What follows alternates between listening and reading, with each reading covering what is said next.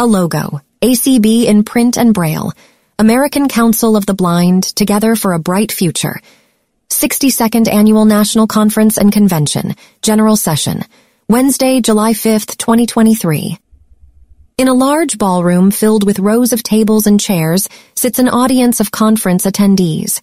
In the front center of the room is a stage with a podium in the center and tables on both sides.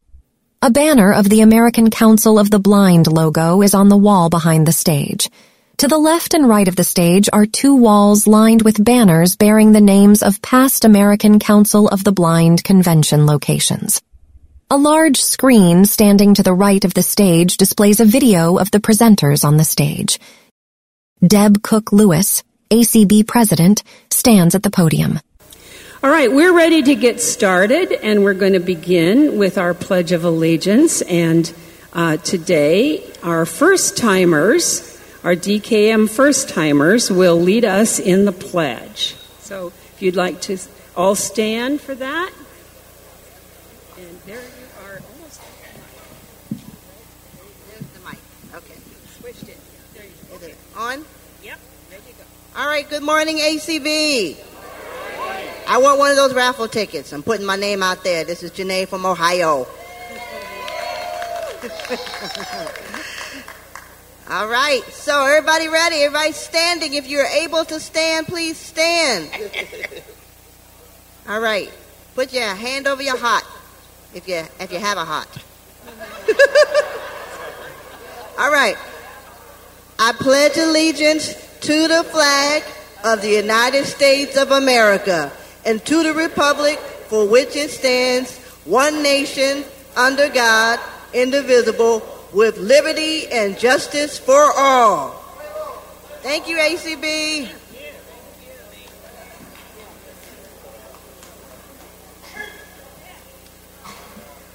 And once again this morning, we will hear the list of our corporate sponsors.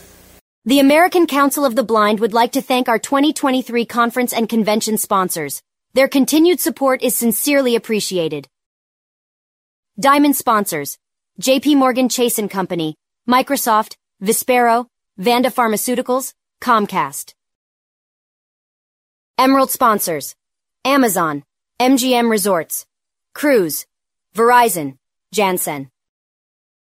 Ruby sponsors: AT&T, Google, Waymo, Uber, Netflix, National Cable and Telecom Association, NCTA, Humanware, Charter Communications, Adobe. Onyx sponsors: Celeste, American Printing House, APH, IRA, Democracy Live Incorporated, Walmart, United Airlines. Choral sponsors: ACB Families, ACB Lions, National Industries for the Blind. Pearl sponsors: Library Users of America. Walk sponsors: Macular Degeneration Foundation. All right. We're having just a small technical difficulty up here caused by me. This has been one of my mornings. I also, in addition to everything else that's going on, gravity is alive and well in the building, and a cup of coffee landed itself right in the middle of me. It's not the end of the world, of course. Oh, okay, good. All right. So we are now ready for our angel presentations. And who's our first one, Kim? Oh, okay. So we have yes. So our first angel this morning will be Dawn Thompson from Hawaii, very familiar to most of us. So let's begin with that angel. Against the sparkling background, the letters ACB, and below each its corresponding braille cell, ACB presents ACB Angel. Donald Lee Thompson, May 25, 1931 to December 1st, 2022. Donald, a white man, aims a smartphone toward a dessert. Donald Lee Thompson was born on May 25, 1931. He died on December 1st, 2022, at the age of 91. Born in Modesto, California, Dawn was blind from childhood. Because of this, Dawn's life was dedicated to overcoming adversity. Anyone who knew Dawn understood his passion and commitment for the equal rights, opportunities, and advocacy of independence for the blind community.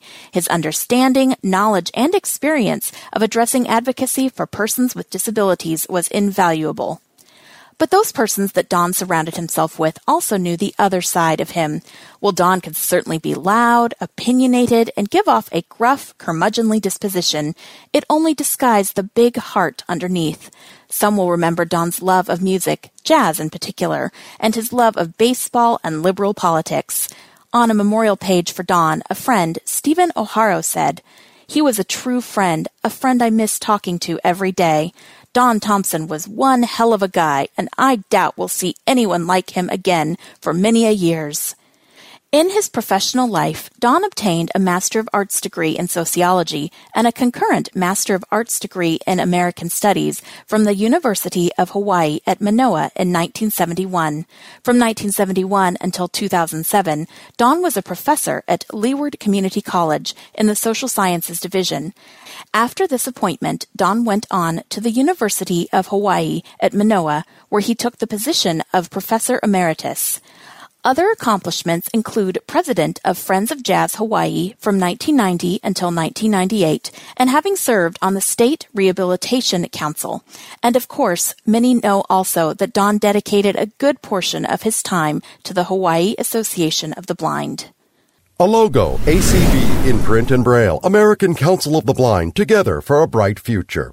Hey, that was excellent, and thank you to Chanel Allen for reading that one and the next one that we'll be having, also from Hawaii, and this is Amelia Citrone.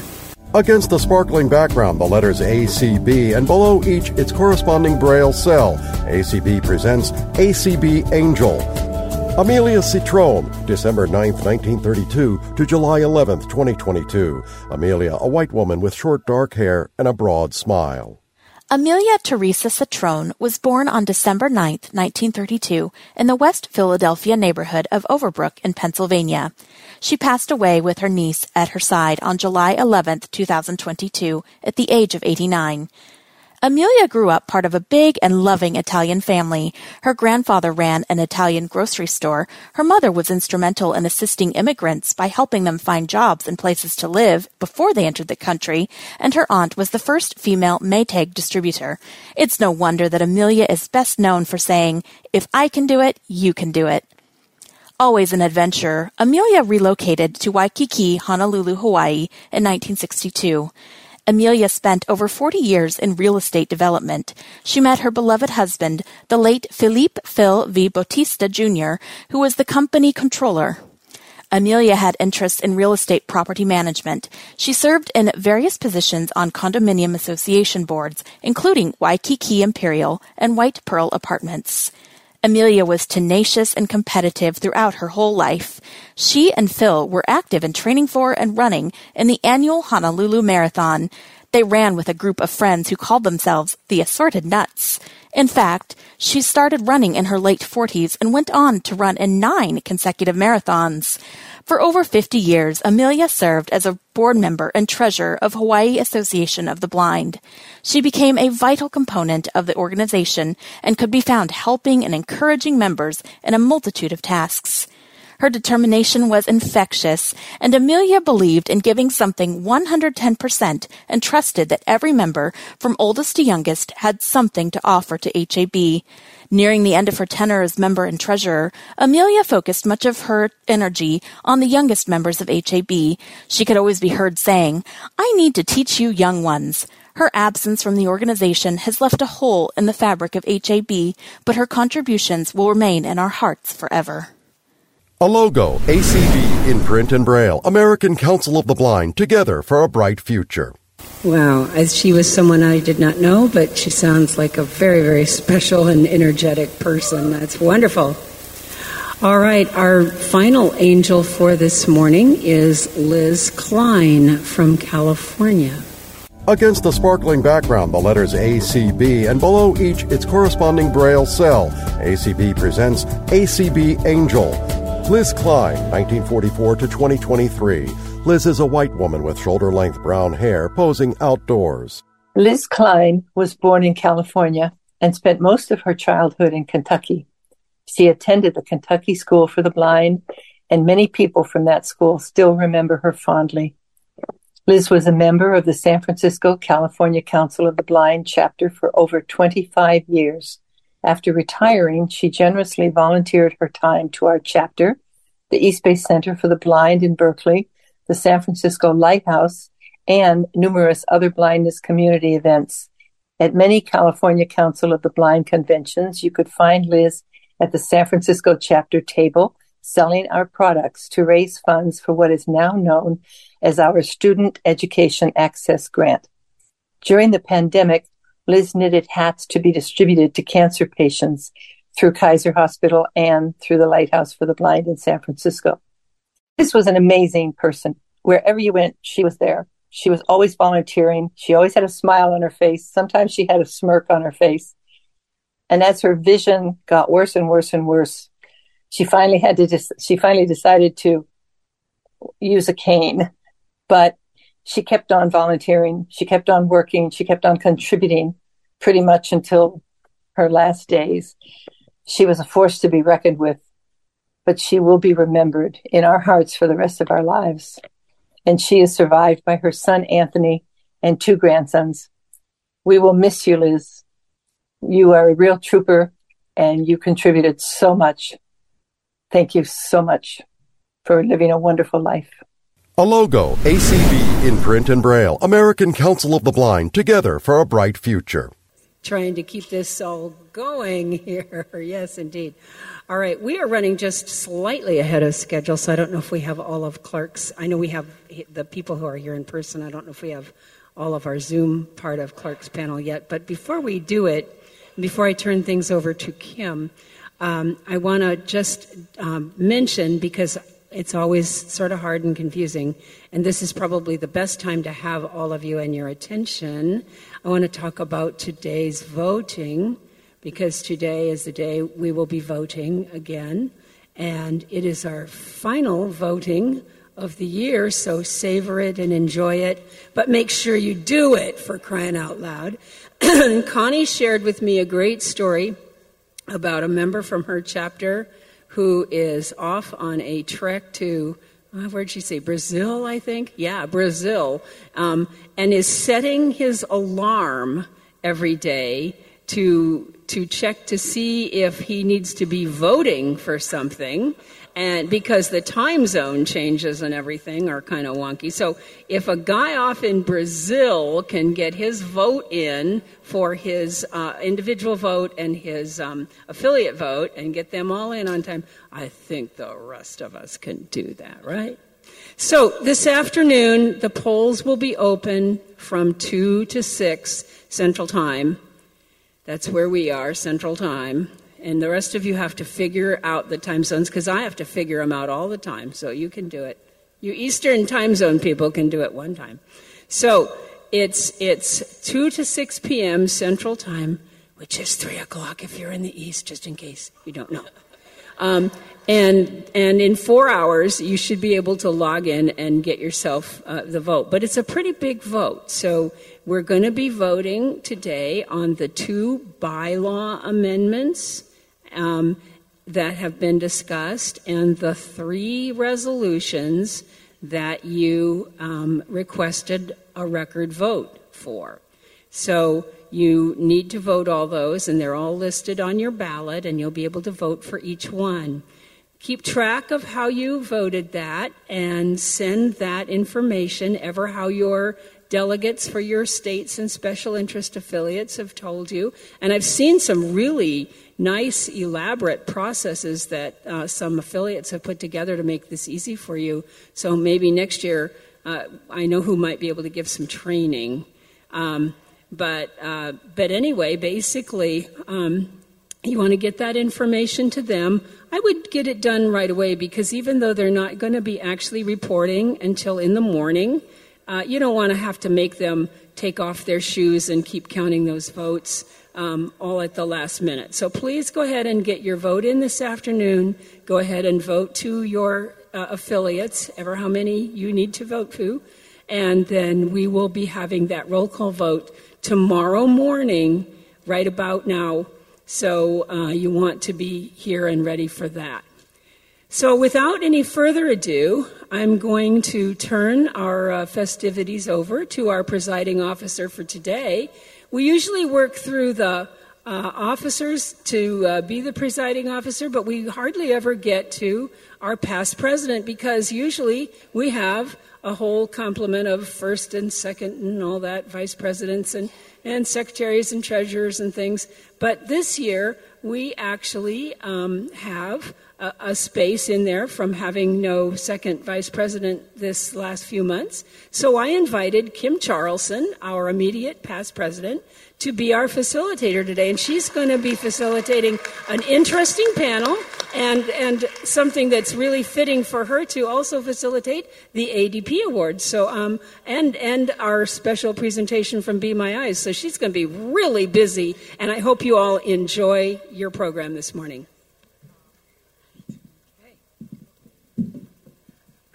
Thank you, Deb. And I do have to say that I was not expecting to be here. I was expecting to be here, but not at the podium, perhaps. We all had a few changes, and what's the core value we have here at ACB? Flexibility. So I was getting myself a few months ago all geared up to rotate off the board because I wouldn't be immediate past president anymore. That was going to be a guy named Dan Spoon back in January and February. And so I was, getting ready to say goodbye to the board. And then things changed. And suddenly people were saying, well, Dan isn't going to be past president and executive director. And we said, that's absolutely correct. You are so right. And we said, well, I guess maybe we'll keep Kim around a little longer. So here I am, much to the chagrin of some of you perhaps, but I am still here, and very happy to be here. So, Clark is all good?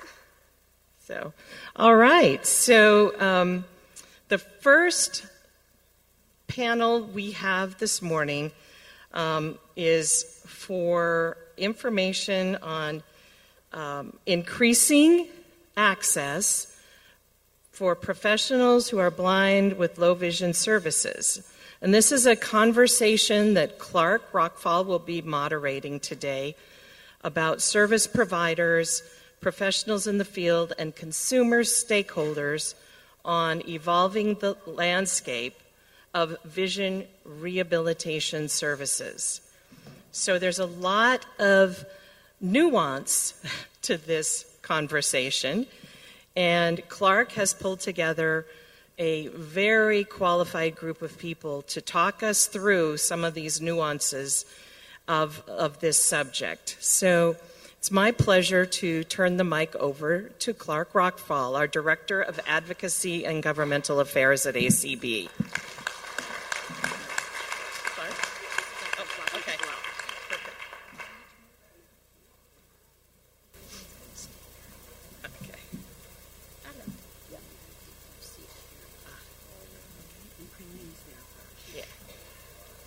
Do I get the dog too?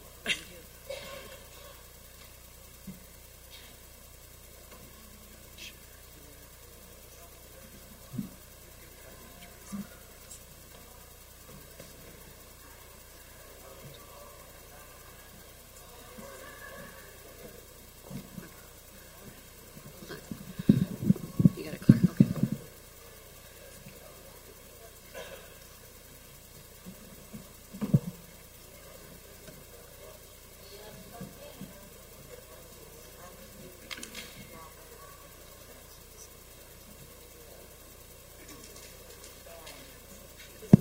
It is on now. There we go. All right. Good morning, ACB. Good morning.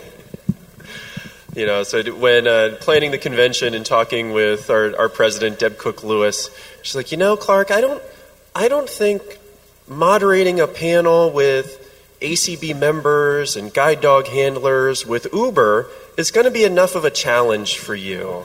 So this thing out there about vision rehabilitation and certifications, why don't you take that one as well? So that's where we are here this morning. And I'm very happy that we have some guests here in person as well as with us on Zoom. So our panelists today include the board chair for the Academy of Certification for ACV, Academy of Certification for Vision, Rehabilitation and Education Programs, ACV-REP. That's just the beginning of the alphabet soup here, folks. And that is Jamie Dean joining us virtually on Zoom. We also have the Executive Director of the Association for Education and Rehabilitation for the Blind and Visually Impaired, and that is Lee Sonnenberg from AER, who is here with us in person at his first ACB convention.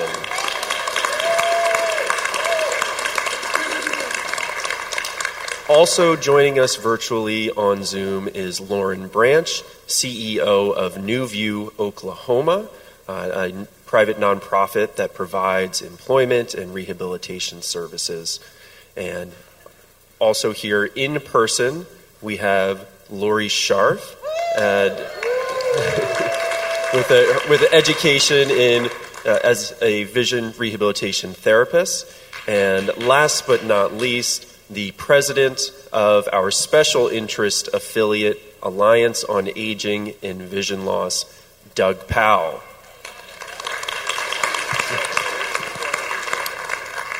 So to kick things off, I'd first like to recognize Jamie Dean to provide some background on ACV-REP, but also to provide some background on a topic that we've all been hearing a lot about, which is a vision certification for occupational therapists.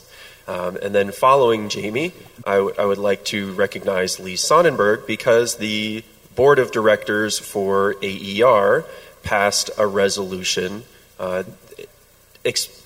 think it's fair to say, expressing some concerns about the certification and the process.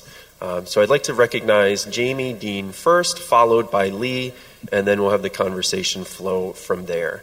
Once we have opening remarks from our 5 panelists, I will direct some cross questions and see if our panelists have questions of one another. And then at the end, we will also open it up to audience Q&A for all of you here in the room, as well as the folks on Zoom, and alternating back and forth. Sound good, folks? All right, let's do it. Well, Jamie Dean, good morning. How are you? Good. Welcome, or thank you for having me, and greetings from North Carolina. Great. Thank you so much, Jamie. So, Jamie, why don't you give some folks some background on ACV-REP and what ACV-REP is hoping to accomplish with the current pursuit of a vision accreditation for occupational therapists. Sure thing, Clark. And I want to point out, I noticed that nobody cheered when you introduced me, Clark, so I think I'm working from a disadvantage here today. I'm going to start out with an anecdote that many of you will be familiar with. So I am now 41, which is a little disappointing for me. I guess I'm happy to be here, but shocked that I've reached, this ripe old age. And after years of being a competitive rower, one of the things I've earned at the age of 41 is a pretty crummy back. And this past year, I was experiencing some back issues, so I went to the chiropractor to see if I could get some help. And the chiropractor had no idea what to do with me as a blind person. So he was really surprised, first of all, that I had a job, which was interesting. And he was very surprised at my activity level, that I like to do things like run and hike and all of this fun outdoor pursuits. And so how could I possibly feel confident that I was getting competent care from someone who didn't understand anything about vision loss or anything about what a person with vision loss might actually be doing in their life? I really couldn't. And thus, I am not working with that chiropractor any longer. But unfortunately, that's a really sad reality for many blind and low vision people, is that when we encounter the medical system, we encounter people who aren't actually qualified to understand the complexity of our medical needs as they may intersect with our vision loss.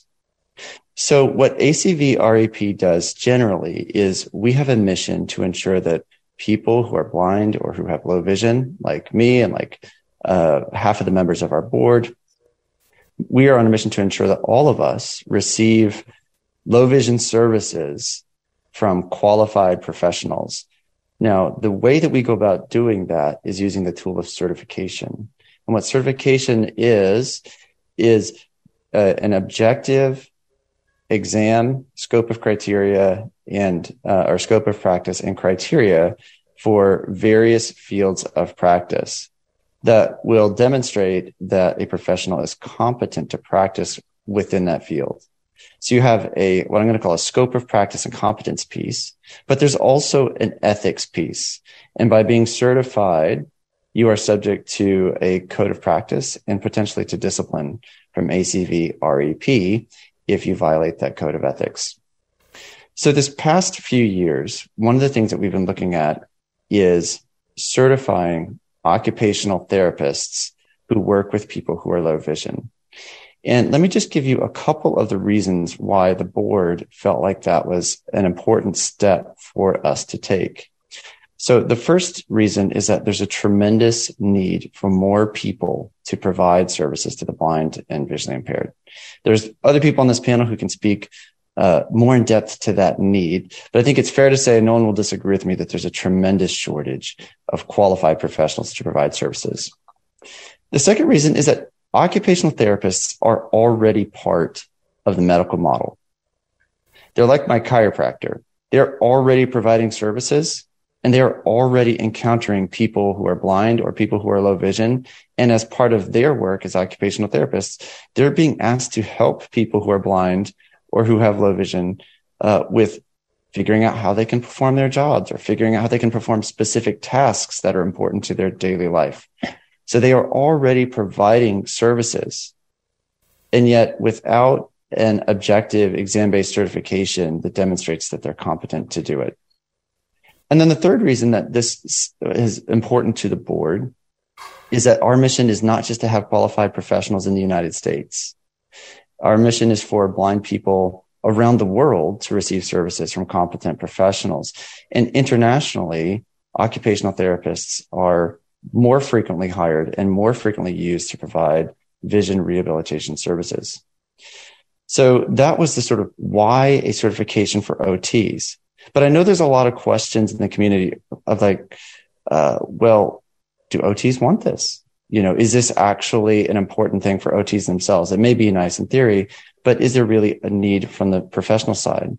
And that was also part of the due diligence that we did after determining that we thought that there was an opportunity here to provide more qualified professionals and to improve the skills of people who are already providing services. We also talked to the OT community about certification. And so we conducted a broad survey in partnership with the University of Alabama at Birmingham of occupational therapists. And we asked them, is this something that you'd be interested in? And the overwhelming response was yes. And then the final thing that we took into consideration is that there had been in the past a certification for occupational therapists that was offered by another certifying body. And that certifying body, for a lot of reasons, not related to the subject matter of the certification itself, decided to put a pause on continuing to certify occupational therapists. So there was also a vacuum where there had previously been a way for occupational therapists who wanted to demonstrate their competency to support people who are blind and low vision. That certification was discontinued. And so there was a need for another body to step in and provide a certification, again, so that we had a way of demonstrating occupational therapists had the core competencies.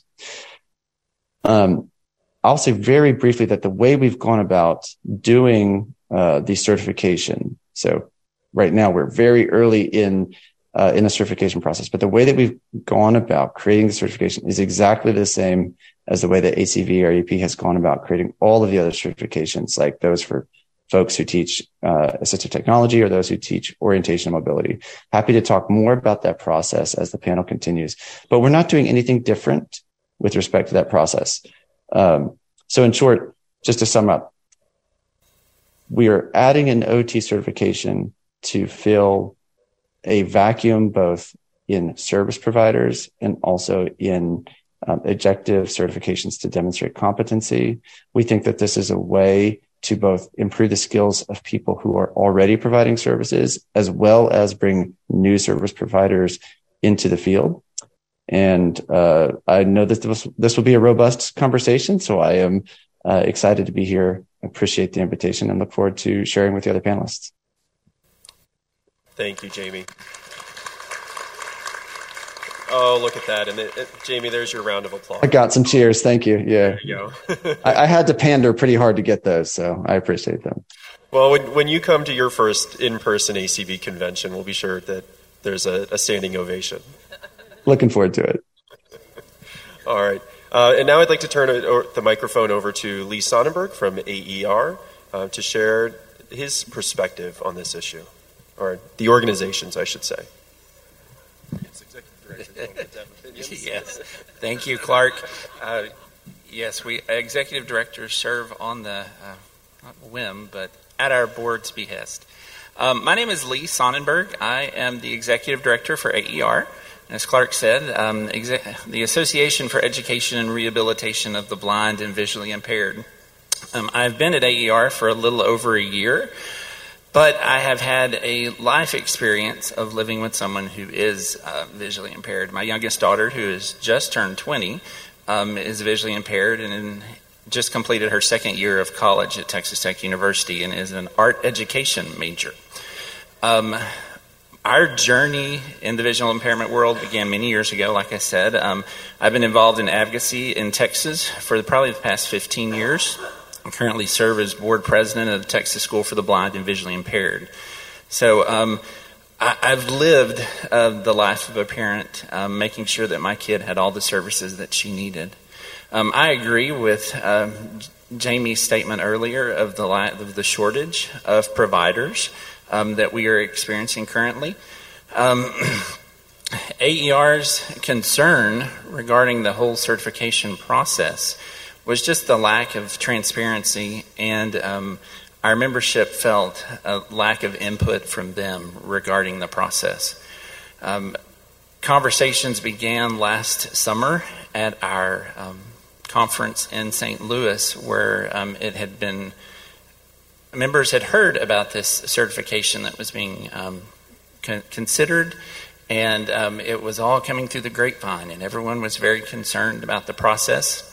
And our VRTs were concerned, is this going to affect our ability to get jobs? And no one's listening to our input. And so there was concern, there was fear, and just a lot of questions. And those questions continued to be raised to our board and throughout the fall and over the winter season. And this past spring, the membership's concerns really grew to a crescendo to where the board felt it was necessary to respond and to make a statement regarding the certification process that ACVREP had commenced, and just the lack of input that the professionals who are already providing those services, and that includes OTs who went forward and earned VRT certification. They were just concerned of that, just lack of transparency and lack of input. And so the board put forth the resolution. It's not an anti-OT resolution. It's very much we all need to be coming to the table to work together to solve this problem. And we need to look at all the solutions, all the possible solutions to increase our personnel that are providing services to all individuals, not only adults, but students, who are blind and low vision. And that has just been the concern of the board, that there be more transparency, more interaction, and more participation of the community in this process. It's not just going to be a one-size-fits-all. AER just wrapped up our strategic planning process, and personnel shortage, addressing that is one of our big pushes over the next few years. But this is going to have to be a community-wide action. Everyone sitting at the table and helping formulate those ideas and working together to expand the number of professionals that are providing services. And so, again, that was the justification for the board resolution, is we need transparency. We all need to be working on this together, and it's not going to be a one-size-fits-all. We've got to find something that works, but we all need to be there together making that discussion.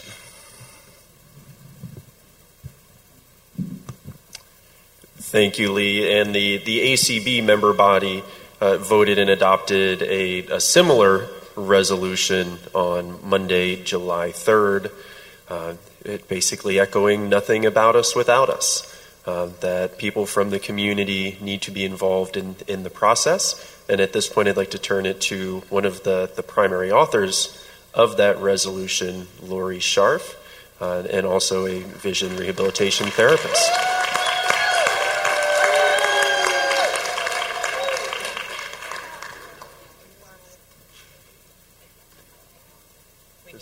There's a little switch on there.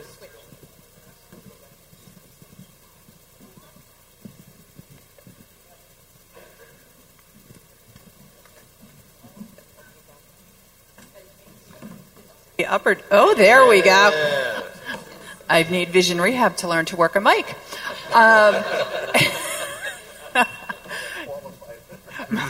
Doug says by qualified person.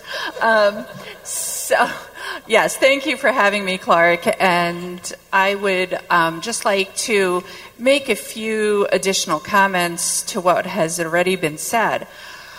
As Lee has already stated, several occupational therapists have gone on and received masters in vision rehabilitation teaching and orientation and mobility because of their understanding of their lack of body of knowledge related to blindness and visual impairment.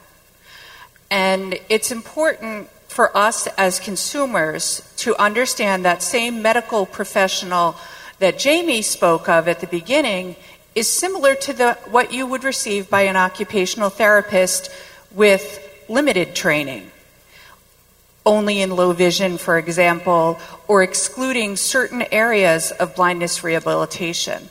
To fully understand what the capabilities of a person who is blind or low vision, specifically those with additional disabilities, deaf blindness, senior citizens with, degenerative disc disease that may impact their ability to move and, function in the kitchen, for example.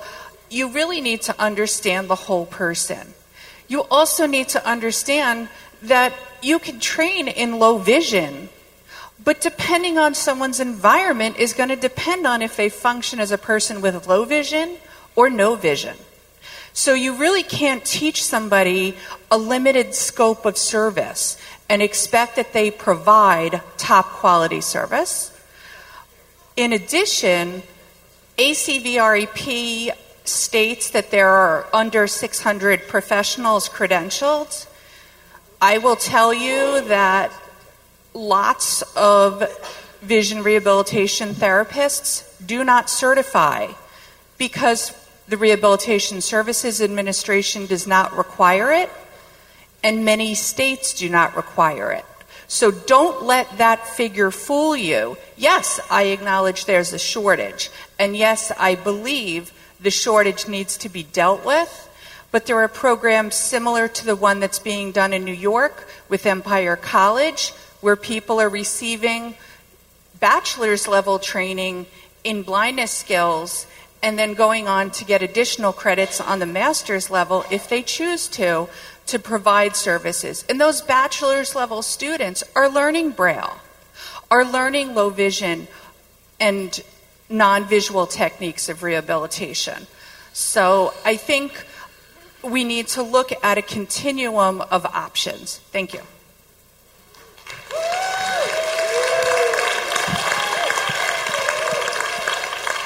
All right, thank you so much, Lori. And at this time, I'd like to invite Lauren Branch as the CEO of an organization serving people who are blind. Lauren, I think you can offer a unique perspective from the service provider lens and from somebody seeking to employ occupational therapists, vision rehab therapists, and so on, so that you can serve your community and people who are blind and low vision. Thank you, Clark. And I appreciate the opportunity to be here this morning. So, yes, I'm speaking on behalf of an agency who provides both employment and comprehensive rehabilitation services for people who are blind here in our community in Oklahoma. Our agency started our rehab program, I don't even know how many years ago. It's been probably a little over 15 years ago. You know, when I started here at Newview, we did not provide rehabilitation services. We were just doing employment, and we really saw the need in our community to be able to provide services here in our state because there were so many individuals who were blind and visually impaired who were not receiving services. And so, you know, we went about trying to stand up a vision rehabilitation program utilizing the traditional pathways. In particular, you know, I had hired an individual who was a certified orientation and mobility instructor. She'd been in the field for a long time to work with me to stand up the program. And we tried desperately to hire a VRT here in Oklahoma. And we had our job posted for over a year, I believe. And unfortunately, we were not able to attract any certified professionals to relocate to come to Oklahoma to work for Newview to help us stand up the program. And so we really entered this crossroads where we said, you know, we're either going to not provide services or we've got to figure out a different way to do that. And, you know, Oklahoma is a pretty rural state. You know, our main office is in our largest city here in Oklahoma City. We only have two primary, you know, population centers here. And so a lot of the individuals that we serve are not either in Oklahoma City or in Tulsa, but they're in our rural communities. You know, when we talked about not providing services as opposed to providing services, I mean, you know, we took the not providing services off the table because the need was so great. So we had to figure out a different way to do it. At the time, some of you may remember Lighthouse International, which is now Lighthouse Guild, had a beta program to train individuals, in particular certified occupational therapy assistants, and then subsequently occupational therapists in blindness and low vision. And so about 15 years ago, we partnered with them to bring on our first CODA and occupational therapists, but we wanted to make sure that our professionals were adequately trained and competent to provide services for individuals who are blind. And so the first two professionals that we hired actually trained for about a year in that program. And over the years, we've been able to expand services here in Oklahoma because of our ability to hire and train both OTs and CODAs in our community. I will tell you that the lack of personnel, lack of VRTs in our community has not changed over the last 15 years. It's still very, very, very hard to find trained professionals here in Oklahoma. You know, part of the reason for that is that there are no degree programs in the state of Oklahoma that graduate professionals in this field.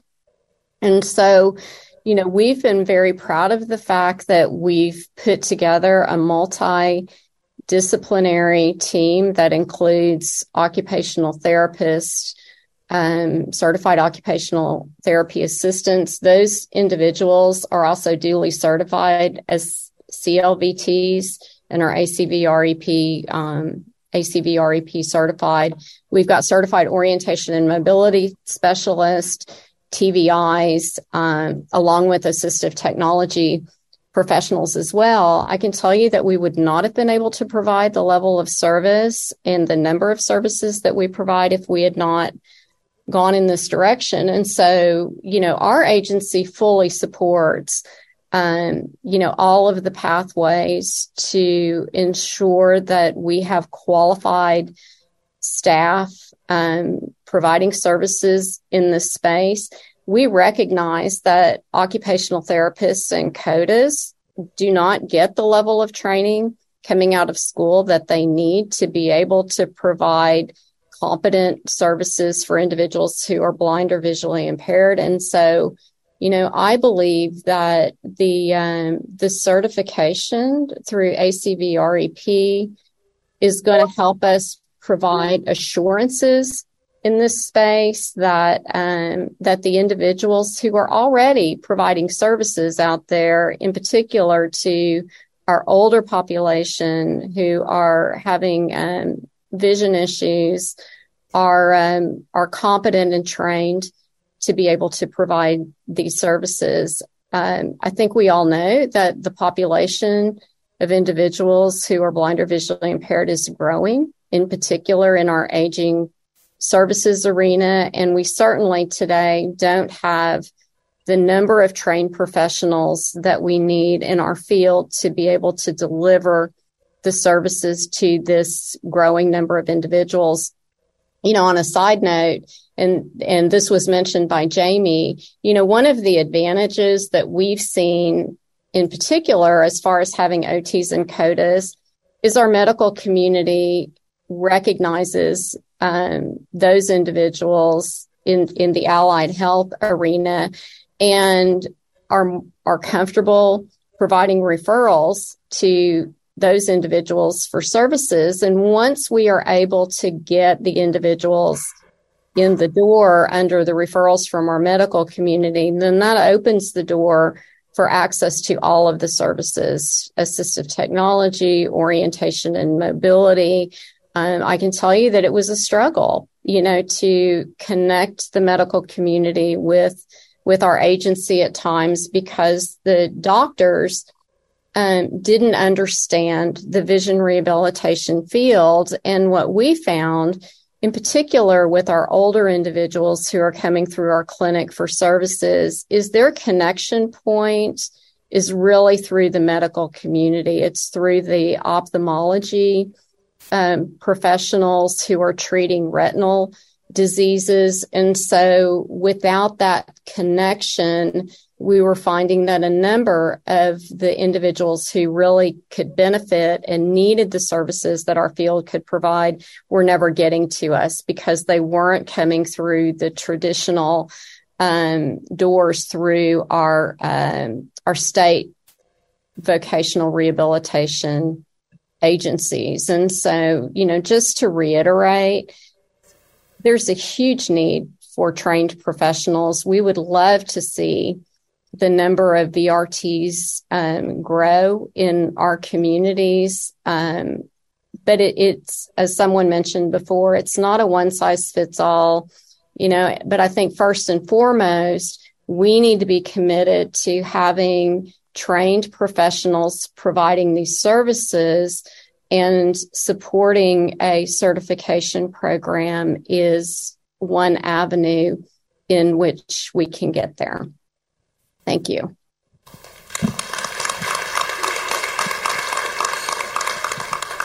And Lauren, thank you so much. Obviously, this is the situation in Oklahoma, but Oklahoma is not unique in this regard, right? So there's lots of states out there. There are lots of you in the room here that live in rural areas or areas adjacent to population centers, but may not have ready access to trained professionals and services, similar to, as Lauren was describing, in Oklahoma outside of Tulsa and Oklahoma City. Lauren also mentioned the growing population of people with vision loss. And yes, that is true. This population is also an aging population of people with vision loss.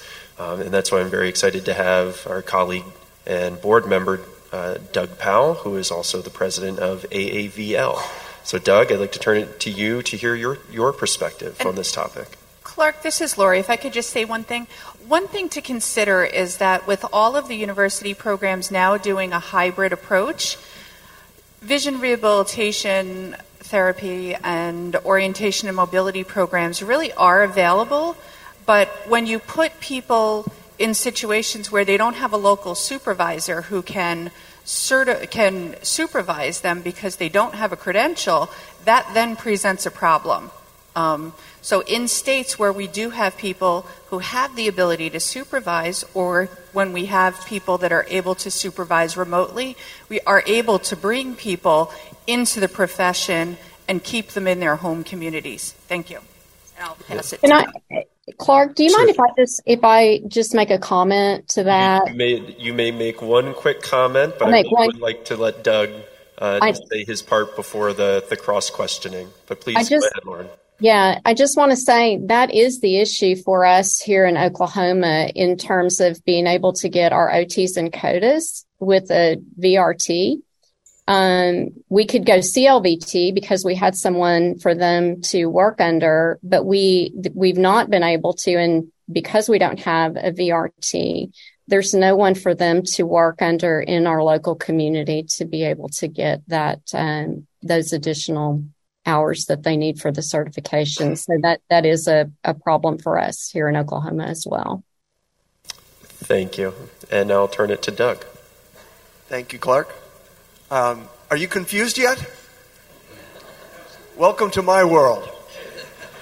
So I started as president of AAVL last year. Some of you may know that I've been the chair or co-chair of the Rehabilitation Issues Task Force for probably 12 years or so. But I was new to the area of older individuals. So in preparation for this, I've been asking a lot of probing questions, which some people may think I was the enemy. Hopefully not. I was just trying to figure out what you're going through right now is trying to figure out, what are all the, what are all the issues? And here's what I've decided: that all of these,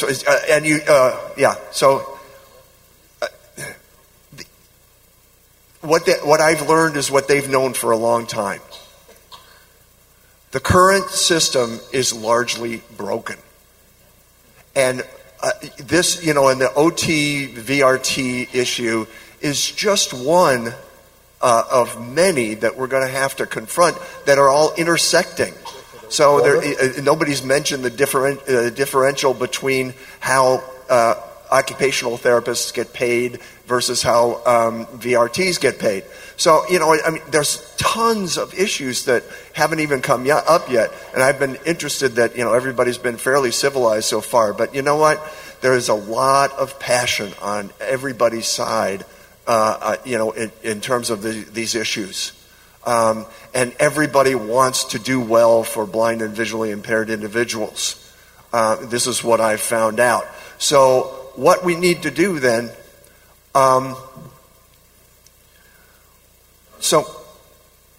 So AAVL believes in 4 basic premises.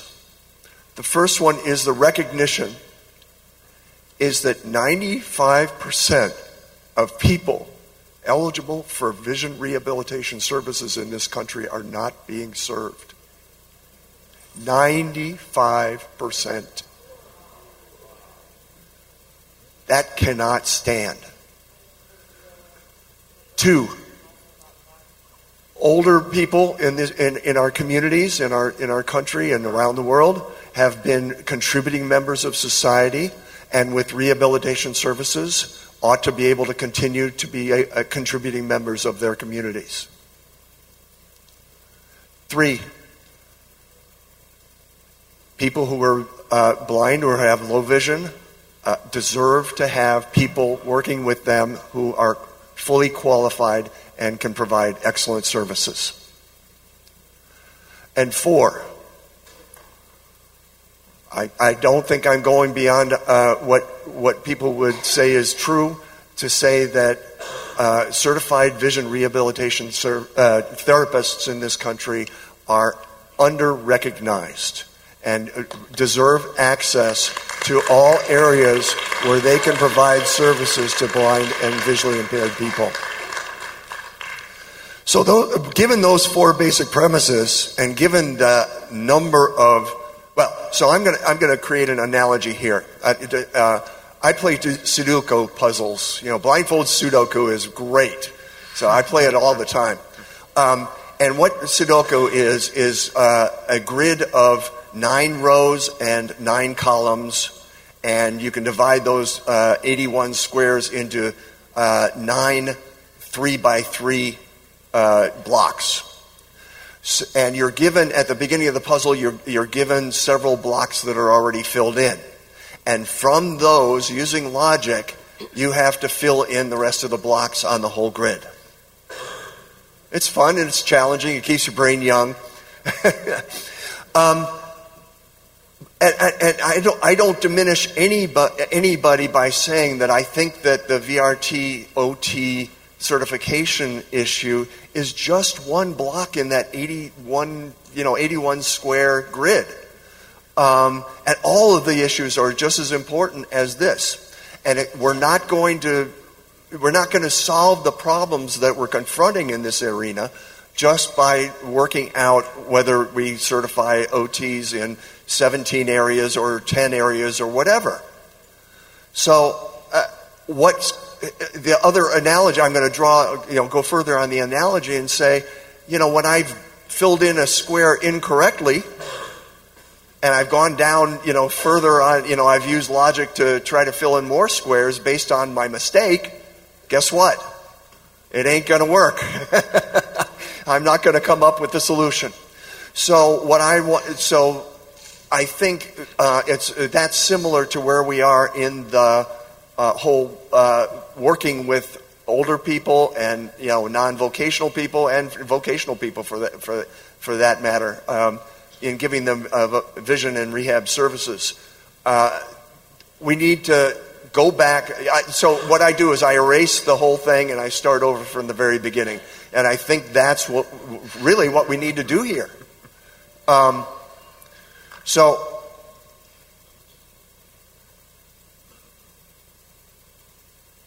all stakeholders, and I mean all, I don't think we've even thought of how many stakeholders we need to be involved in this decision, in this rebuilding effort. To get together, and I don't know if you were here yesterday when Eric Bridges was speaking about his role in AFB. And if you remember one of the questions, Anicio Correa, who happens to be the AAVL vice president, who also has a lot of job experience in running nonprofit agencies working with these issues, they started talking about a summit that might, that bringing people together to actually talk and hammer out some kind of a result that hopefully will be, beneficial for everybody. So some of those stakeholders that I think ought to be there are Medicaid and Medicare and private insurances. Certainly certification entities, people who are accrediting, and also the professional people, professional organizations like AER. And also, preparation. So, there are lots of colleges and universities who do not have programs. You really have to look hard to find programs to become, a vision rehabilitation therapist. So we need, obviously, more preparation programs, and we need input from those people on how to fix the problem. Rehab agency administrators. And I think I said professional organization representatives like us and like AER, and other folks like NFB. State and political representatives. So it seems to me for example, the OAA, the Older Americans Act is coming up for reauthorization in September, and so there's going to be some political things. We're probably going to have to make some legislative changes so that for example, so that the pay may be or the recognition may be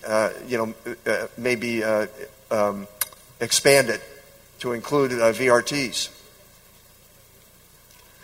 And obviously, citizen representatives, in our communities, and there's probably lots of other stakeholders that I've forgotten. So, but that's a starting list to who probably ought to be at the table to try to come up with some kind of a solution that works for everybody. And in summary, the sooner we get started with these, obviously, the sooner we can start trying to provide services, meaningful services, to those 95% of people who are sitting home isolated and feeling incompetent, feeling not confident, and not able to lead their most independent, fulfilling lives.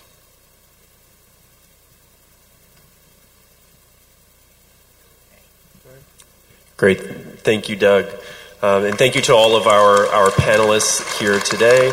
And as Doug underscored, there's a lot of members of our community who are going unserved by trained professionals. I'm cognizant of the time. We have plenty of time, but I don't want to take it all up. So I'm just going to ask one question of our panelists. I'll start with Jamie Dean and Lauren Branch, but then absolutely open to hearing from our other three panelists on this question as well. And then I'd like to give each panelist an opportunity to ask one question of their peers or a peer on the panel to keep the conversation flowing. So we hear about the number of people who are going unserved. We hear about the shortage of trained professionals, and specifically vision rehabilitation therapists. But even a trained occupational therapist is still not a VRT, is not a vision rehabilitation therapist. A vision-trained occupational therapist is still not a certified orientation and mobility instructor. So again, starting with Jamie and then Lauren, how will this vision certification help increase the number of trained professionals in the categories where everyone can agree that the number of trained professionals is lacking? Thanks, Clark. So I think where I'd start is to say we need to be careful when we think about the certification and think about what it is and what it isn't. What it is, I really like Doug's analogy, is it's one square of a Sudoku puzzle. It's not the solution to the entire Sudoku puzzle. And I'm speaking as the chair of ACVREP. We believe very strongly in all of our certifications and all of the professionals we certify, and we think they all provide a vital role throughout the ecosystem of service providers. So certainly, I wouldn't say that this is now an alternative to all other types of service providers or some type of super provider. If you look at the scope of practice, so the other area we need to be careful is the scope of practice for the certification has not yet been created. So it is being created right now. And then a draft of the scope of practice, so what these certificates will actually be qualified or examined on, a draft of that will be released to the public for comment. And we would love to receive robust comments from everyone in the community about that so that we can get that scope of practice right. So I can't answer this question with complete precision because we're at a very nascent stage in the certification. But what I can say is if you look at the scopes of practice for all of our various certificates, one thing that stands out really starkly is that none of them operate in silos. You know, a CLVT or a CRVT, I love the alphabet soup and I'm sorry for it.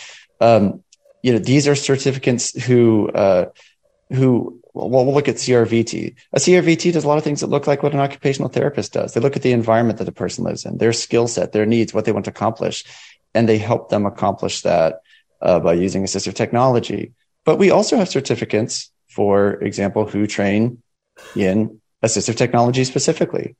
A CVRT might also help with basic mobility, not cane travel, but some basic mobility. But we also certify people who do certified orientation and mobility specialists. So a CVRT has a really broad role. It does a lot more than what I just mentioned, but they're part of a collaborative team or a set of disciplines that have a lot of overlap. And so one thing I would say about this OT certification is I've heard critiques that people feel like it is sort of overlapping with other things we do.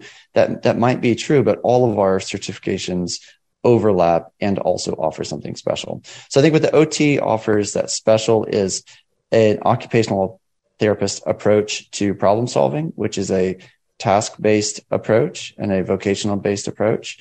That's the nature of their training. And so I think that's a unique perspective on problem solving that they will bring. I think they also bring access because they are part of this medical model. And so they bring access to professionals who might otherwise never encounter a service provider. And then I think the other thing to keep in mind is that we don't expect an OT to do everything. So there will be some overlap, but it's not a complete overlap. We won't expect the certificates to teach children. We won't expect them to teach cane travel. We won't expect them to teach Braille literacy. So there's still going to be a need for our other certificates, but this is one piece of a very complex puzzle.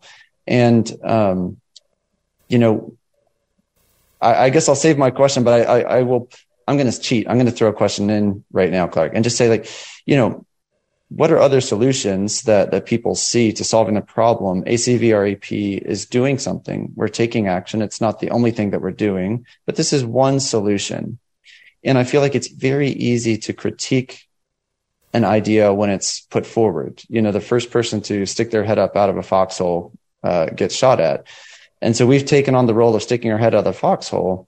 But, you know, I think we need to be careful as a community of nonprofits, service providers, and organizations to make sure that we're critiquing and collaborating in a way that's actually effective, positive, and driving towards a solution rather than just taking shots about everything that we see that could potentially go wrong with something or could potentially be problematic about it.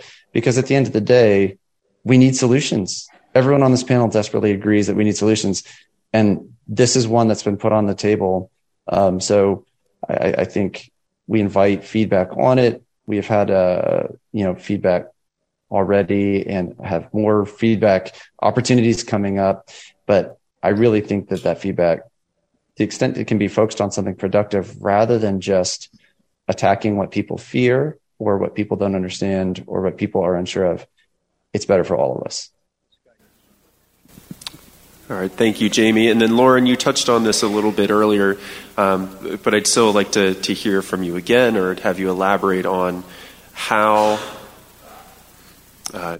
now thinking and reframing my original question, with still having a shortage of trained professionals, how does having occupational therapists or certified occupational therapists in a vision accreditation, how does that help you in the other areas where you still lack trained professionals? I believe you stated that you're still struggling to get vision rehabilitation therapists there in Oklahoma.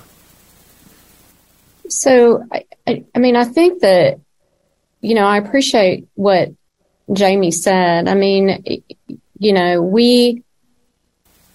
don't know if we're ever, I hope we do, eventually are able to get a VRT here in Oklahoma. But, the challenge for us is that the option to not provide services is just not on the table. There are so many people, as the other panelists have mentioned, that are not getting services. We should be, we as a field, I agree, should be trying to find solutions to get to those 95% who aren't receiving services. And so, our position is, what, if this is the way that, if this is where we can build capacity in our field, then we need to ensure that these professionals are adequately trained. The last thing that we want are people out there trying to provide services and address issues in this realm, and they're just not qualified to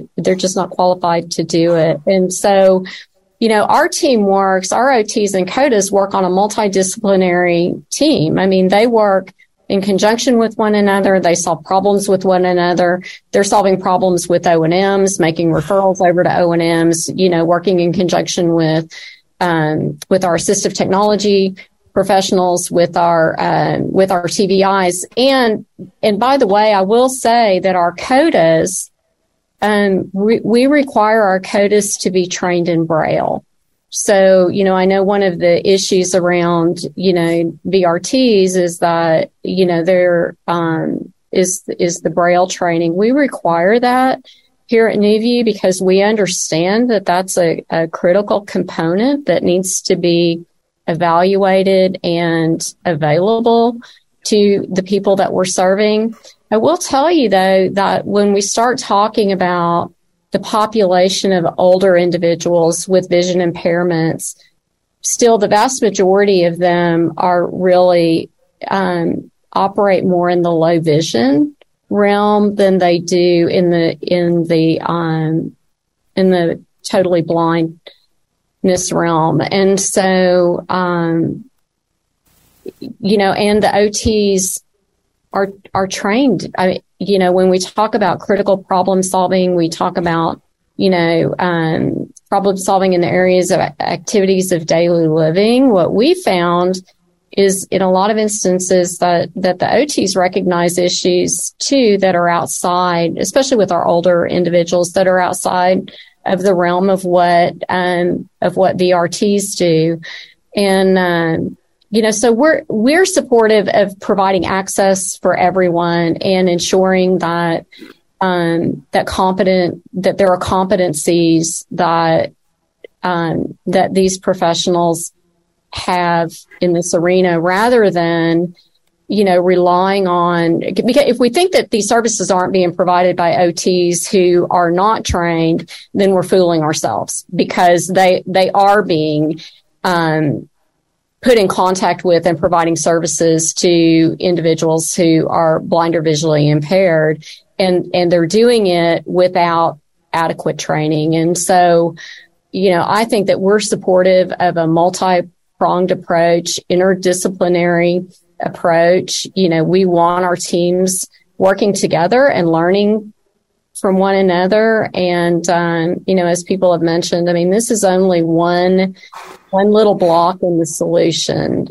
but I think that we need to have all options on the table, and we need to be driving towards, solution-based programs and opportunities. And so, I don't really know what else to say about that. But that's the direction that we've taken, and it's been very successful. Great. Thank you, Lauren. And I'll quickly turn it to Lee Sonnenberg to see if he has any comments on what's been shared thus far.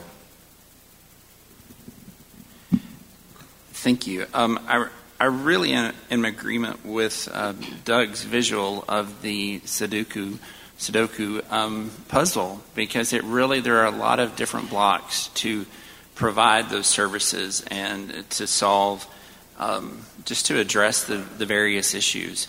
I'll go back to that piece that it really has to be a collaborative effort in solving this. And addressing the problems that are out there. One group or one body can't just decide this is what we're going to do. That doesn't work. We need consensus. I feel very strongly that we should have multiple folks at the table as we're making these decisions and these plans that affect a very growing population. The 95% is even more positive than the number I've heard. I've heard that only 3% of our folks are receiving services. And, how many of those are in facilities that with some basic training could be leaving independently? But it's a big group project, which I think, to me, it's the consensus. We all need to be at the table working together. Thank you. And Lori or Doug, anything you'd like to add at this point? This is Lori. So if I could just add that, Doug's laughing, that if agencies and states are committed to hiring vision rehabilitation therapists, they hire them as an intern and maintain them as an employee. Several of my classmates either moved from where they were living or took internships in other states that were paid so that they could still afford to live, because the agencies they were working with are committed to the field of blindness and low vision. And, as a result of that, we all got good educations because we worked with agencies who were able to show us the way. So all of the university programs have room for more professionals, but we, the professionals, need the commitment by the employers. And in talking with the person who is the division chair for AER, Vision Rehab Therapy Division, his quote is that when an agency pays well, they have the ability to hire people. Thank you.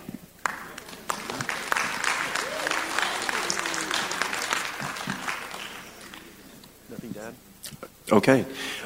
So at this point, Lori, since you have the microphone, is there a question that you would like to ask your fellow panelists? I would like to ask if ACVREP has ever counted the amount of vision rehabilitation therapy candidates for their exam who may have taken the exam but never passed and never came back to take the exam because it was too expensive.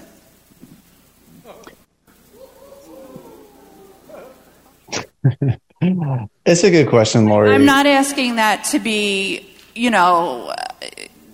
obnoxious. The exam is $700 plus an administrative fee. Yeah, I think that's a great question, Lori. Obviously, I could not answer a question with that kind of precision in a context like this. So you kind of asked me a question that you knew there was not a possibility that I could answer, and I can't answer it. If your question, if the critique is that the certification process is expensive, I would point out that we do offer scholarships to folks. We do have opportunities to take beta exams when they're available. That's less expensive. I know that there's lots of financial support in various university programs. And, I'm also a professional in a certified way, a licensed profession, and it is expensive. I agree with that. But ACVREP is not a for-profit entity. We have two full-time employees, a president and an administrative assistant.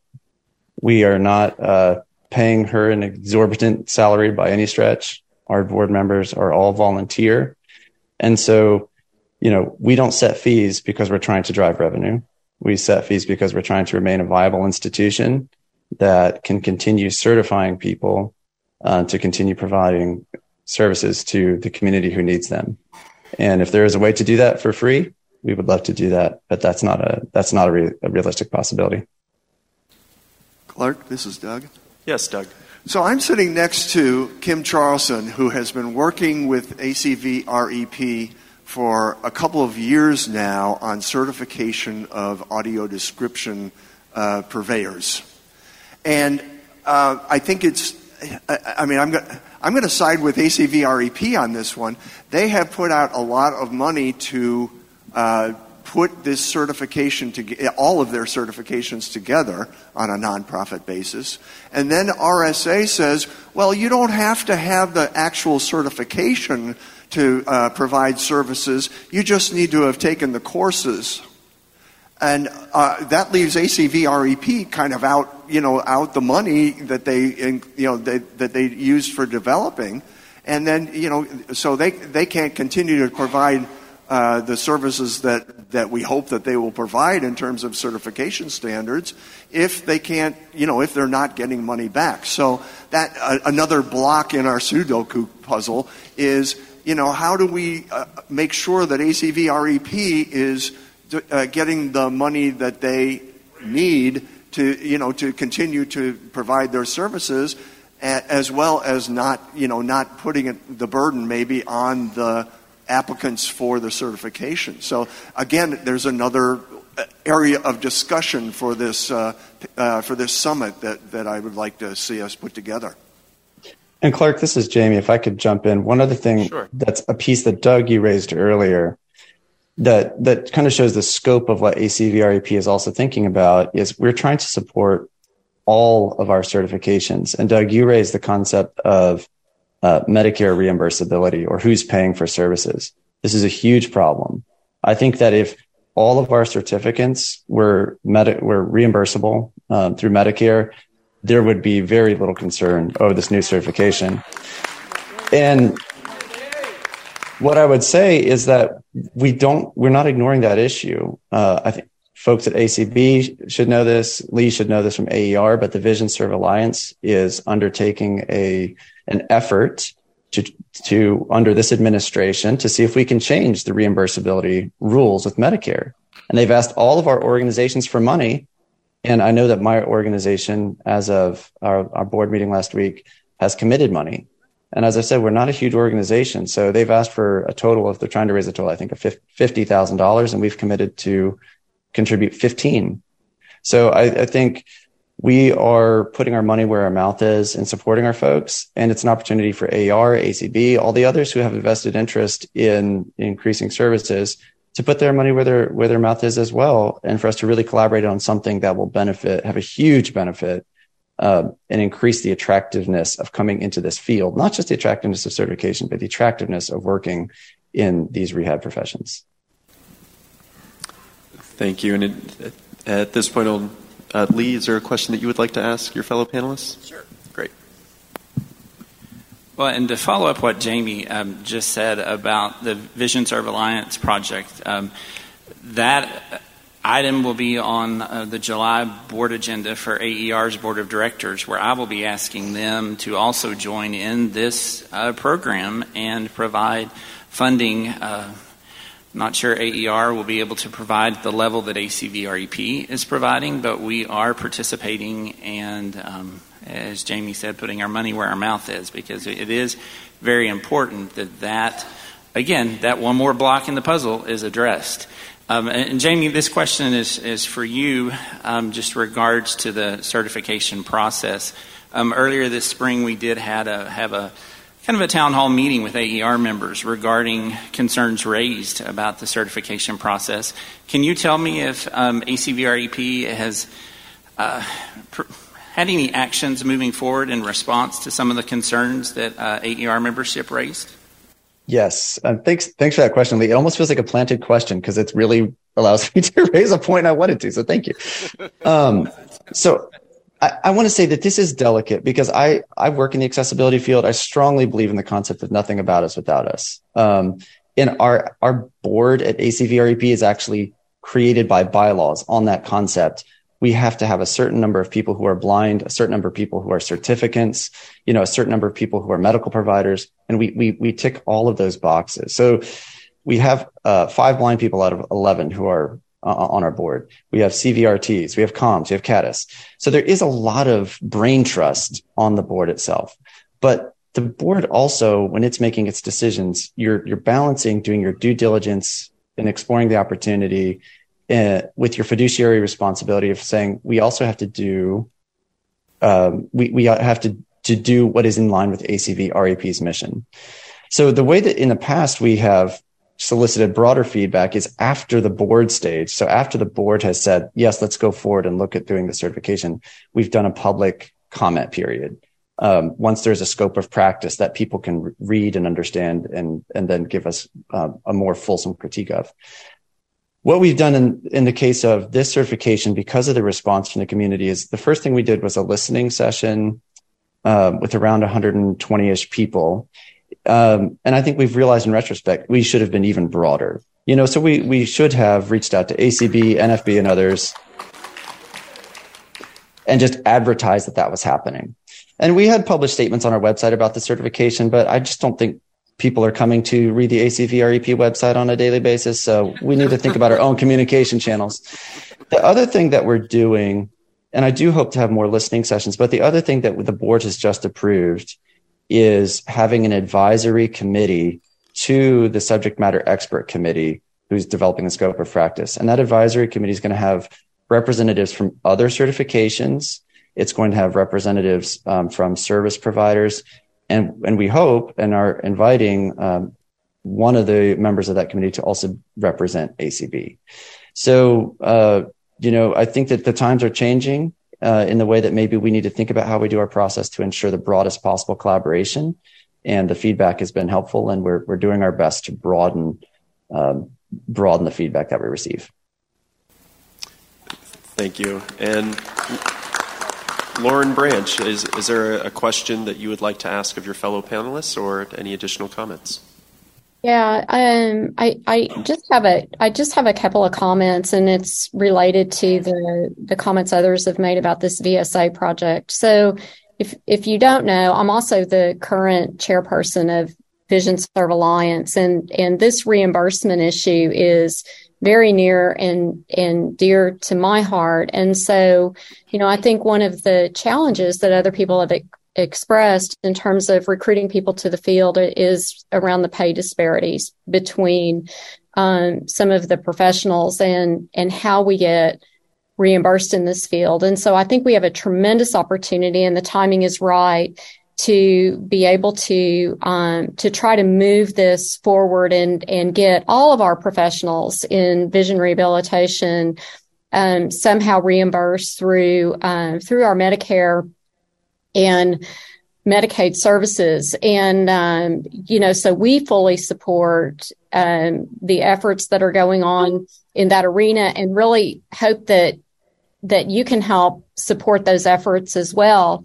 I do think that legislative changes to the Older Americans Act would be helpful. We are working on some pilots here in Oklahoma and have some success that we're hoping to be able to share with some of our colleagues around the country in terms of utilizing the data that we have and the information that we know regarding how our services help mitigate some of the adverse outcomes that people are having who aren't receiving vision rehabilitation services, particularly in the areas of, independent living, being able to stay safe in their homes, medication management, fall prevention, et cetera. And, in taking that information and working with insurance providers, rather than on a fee-for-service model, but in some of the alternative payment methods, and looking at investment in our services on the front end can help reduce costs on the back end, for insurance companies and other providers, and hoping that we can use that information to get buy-in for some pilot programs that would prove out the value of the services that we're providing in a positive way and be able to exhibit return on investment, which then drives their willingness and eagerness to provide reimbursement for the services that we're providing. And I think that's a challenge. I mean, you mentioned, if agencies paid more, they would attract more to the field, but as nonprofit agencies, private agencies out here in the field, and I've even seen it with state agencies, is that with low reimbursement rates or no reimbursement for these services, it's very difficult to fundraise into sustainment and growth in these services. And so I think the funding is a critical piece of the conversations that we're having, and I think could drive change within our service providers. Great, thank you, Lauren. At this point, I'd like to turn to our audience members. I know we already have some folks at microphones in the room, so we will take. Yes, waiting patiently, I might add. So we'll take a couple of questions here from the room, Mr. Chair, and then we'll take a couple of questions from Zoom. We have 5 in Zoom. Farah. Okay, Marcia Farrell. I am a certified vision rehabilitation therapist, have been for 20 years. Second career for me. I went into the field because of the shortage, and I'm so glad you all are here at the table. I've been losing 20 years of sleep over this. This is not new. This has been going on. It's been ignored. I'm not saying on purpose, but we've been out here, especially in Georgia, beating the bushes, beating our legislators over the head. Money is a terrible problem. If it wasn't for my state retirement, I would have starved to death already. People leave the private sector, go to the VA. They can work there, make 3 times as much as we make in an agency. And the OTs in Georgia make $80,000 a year. We make about a third of that on a good day. On a good day. Most of us, and this is truly honest, we volunteer a huge amount of our time, all of us. Those who are visually impaired that want to work in the field can't find a driver, transportation, they lose their jobs because visually impaired people can't get around to go to the homes. It's a crisis. And I can't speak for these states who have commissions and other nice things, but in rural states like ours, we have so little that we're sending our people to NFB centers. And that's how they're getting their training. I know we spend about $20,000 per client to go to Colorado, Louisiana. So we're going out of state to train our people. And I have to say thank you, NFB. Otherwise, they would have nothing. So I could say a lot more, but I will allow others to share their comments. Thank you. Mike Godino. Michael Byington. I heard Mike Godino. Thank you, Clark. I just want to bring to all the affiliates' attention that we need to work on licensing within our states so that the doctors will begin to recognize VRTs as licensed professionals within our states and make those referrals. They were dancing around the money issue early on in this presentation, and they finally got down to that bottom line at the end of this presentation. We need to make sure that the VRTs are licensed within all of our states so that the VRTs will be receiving referrals from the medical model because they are providing the services that we need, and the only way that we can raise the amount of services provided is by raising the need. And when the doctors stop shrugging their shoulders because there are no licensed professionals out there providing the services that they can recognize, we need to make sure that the doctors will make those referrals. So I challenge all the affiliates in the room to get out there and make sure that the BRTs are licensed within their state. New York State has been working on it for 20 years. We'll get it done eventually. Thank you. Michael Byington. Thank you. But we're going to take a pause from in the room. We just had 2 from in the room, and we're going to ask if there are any hands in Zoom. Yes, the next 2 are Margie D., followed by Ted Jatenden. Good morning, ACB. This is a subject near and dear to my heart. 37 years ago, when I completed the program at San Francisco State University, which only held for 3 years, I chose to do my internship at the Palo Alto VA. I chose it. I was a young parent. They paid for internship, and my internship hours went towards my retirement. My full career was spent with the VA. The VA has figured out ways to continuously hire people. Palo Alto Blind Rehab Center at the VA had a huge struggle due to the cost of living. They figured out how to go above the cost of living area adjustment. Until we address the financial issues in this field with non-for-profits, we will continue to have a discrepancy. People are going to the VA. They're not going to community agencies. Until we figure how to get reimbursed by insurance companies for non-VA employees, we will continue to have a problem. I will make one last statement. I worked with 2 OTs in San Francisco as a VIS coordinator. One was at a local hospital who referred all her veterans to me. She knew she could not do the job. We worked with an OT at a state veterans home. When Florida State offered the remote program, sent an instructor out, she got certified. We need our OTs to get certified in vision rehab therapy and O&M and all the areas if they're going to be providing these services. Thank you.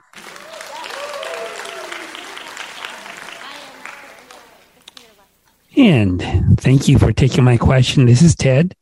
And my question is to Lorna, which is, are there any political considerations other than financial ones for why licensed VRTs are not coming to the state of Oklahoma? Thank you. So, number one, I think that Oklahoma forever has been viewed as kind of a flyover state and not terribly attractive for individuals to move to. I think too, there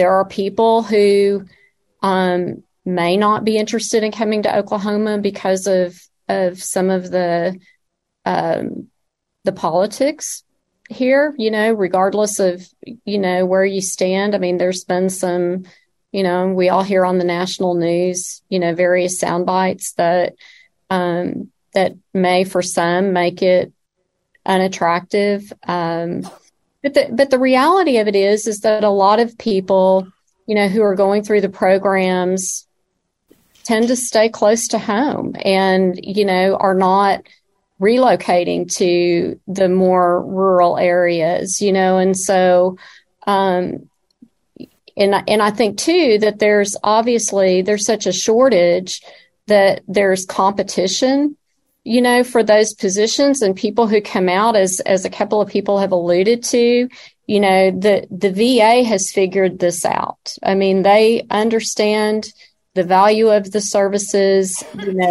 They pay the people to provide the services, and so, I think that with the competition out there, that people coming out of the programs are really able to pick and choose where they, where they go to work, and I think that we've got to, elevate our field to the level that we're treated like everyone else. I mean, when I talk to, legislators, I use the VA as an example. When we get a veteran here in through our clinic, I mean, they've hit the jackpot, right? I mean, they can get any service, any device, anything that they want. And so, I think until, we're put on a level playing field, we're paying money to attract people into the field. I will say, though, that we in Oklahoma tried for a number of years to work with our historically Black college here to try to stand up a program here in Oklahoma at the bachelor's level for VRT. We had been working with ACB REP to do that. The university was on board, but then you get into who's going to fund these programs, who's going to teach these programs, right? I mean, they wanted us then to provide the staff to be able to teach the programs. Well, we're providing services. And so, where are the people who can teach these programs as well? We've seen programs attrit over the last 20 years. We know there are programs out there that are in danger of existing in perpetuity because we don't have professionals coming in behind to take those programs over and administer. So, there really are. I mean, it's a very, very complicated issue, and I'm very thankful that we're having this discussion this morning. And thank you for sharing that perspective as well. Folks, we are nearing the end of this session, so we will not take any more questions or comments from the audience. Lauren, in wrapping up the session here, we have about 5 minutes and 5 panelists, so that works out kind of nicely. Is there anything in addition you'd like to say to what you just shared? I almost feel bad going back to you because that's kind of sounded like a closing argument, but I'll just ask if there's anything you'd like to share here as we come to a close for hopefully what is the first and not the only conversation on this topic. Well, the only thing I have to say is that I appreciate ACB's willingness to take on this issue and have this panel discussion. I think that, as a number of people have mentioned, we as stakeholders and the broader group need to be open and honest and transparent and engage in these types of discussions to find the solutions moving forward. And so I congratulate you, ACB, on taking on this very difficult but necessary conversation. Thank you, Lauren. And next I'll turn it to Lee Sonnenberg. Thank you. I guess in summary, I do appreciate ACB taking the initiative to begin this discussion here and inviting this panel. I'm looking forward to this summit where we all come together to start discussing these issues. I think it's very important, and the consensus needs to be there, and everyone needs to be at the table to discussing this so we can move forward as a community. Thank you, Lee. And now I'd like to turn it to Jamie Dean for closing thoughts. And also a thank you to ACB REP for helping give us the impetus to bring this panel together.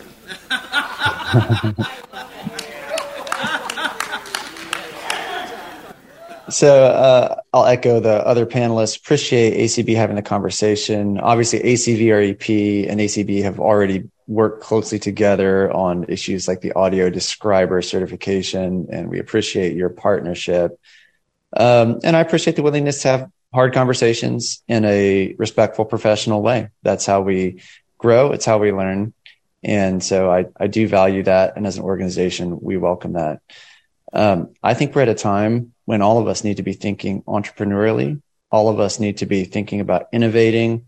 There's a lot of territory to cover, and we can't continue to do things as they've been done for the past 5 decades, or that territory won't get covered, and the problem's only getting bigger. So I encourage everyone, be an innovator, be a change maker, be daring, and, be quick to think of new ideas, and maybe slow to worry about the things that are outside of our control, or the things that maybe that haven't happened yet. So be innovators is my last message.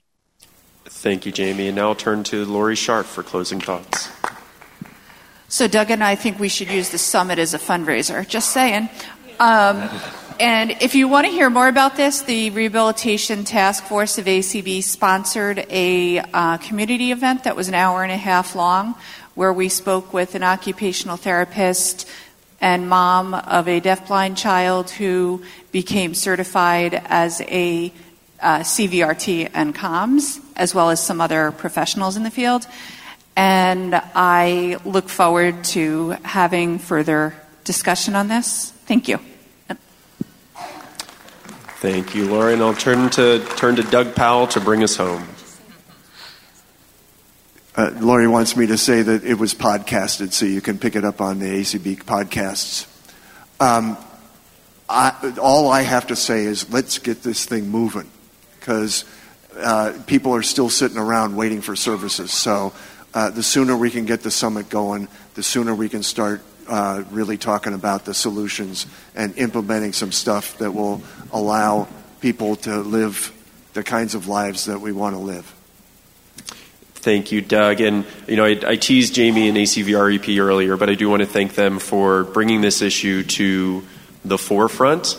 And I'd like to thank all of our panelists for sharing their perspectives. We brought this about because of the certification, the vision certification for occupational therapists. But as you hear today, the issue is much, much larger. We need funding, we need support, and we need trained professionals to ensure that all people who are blind, low vision, and deafblind can live as integrated members of their community. So again, thank you to all of our partners, and thank you for everyone joining the session today. And I'll hand it back over to Kim Charlson. Thank you. And I want to thank Clark for doing quite a masterful job of bringing these people together and providing us with a truly informative, thought-provoking panel that I think is just the first of many steps in the 91 boxes that Doug is going to be famous for now, as we're all using that as our analogy. I just want to have the door prize people get ready, and I'll be back to you in a couple seconds. You can tell me how many door prizes we have. We're going to have a break. But again, for our Zoom people, Lauren, Jamie, thank you so much for participating with us today. This is such a critical issue. And I want to thank all of you in the audience, both live and on Zoom. This is a complicated issue. You probably heard enough alphabet soup to fill a bowl today, but you're going to have to learn the alphabet in this context, because we need to do everything we can to help those people who are out there who are not getting service.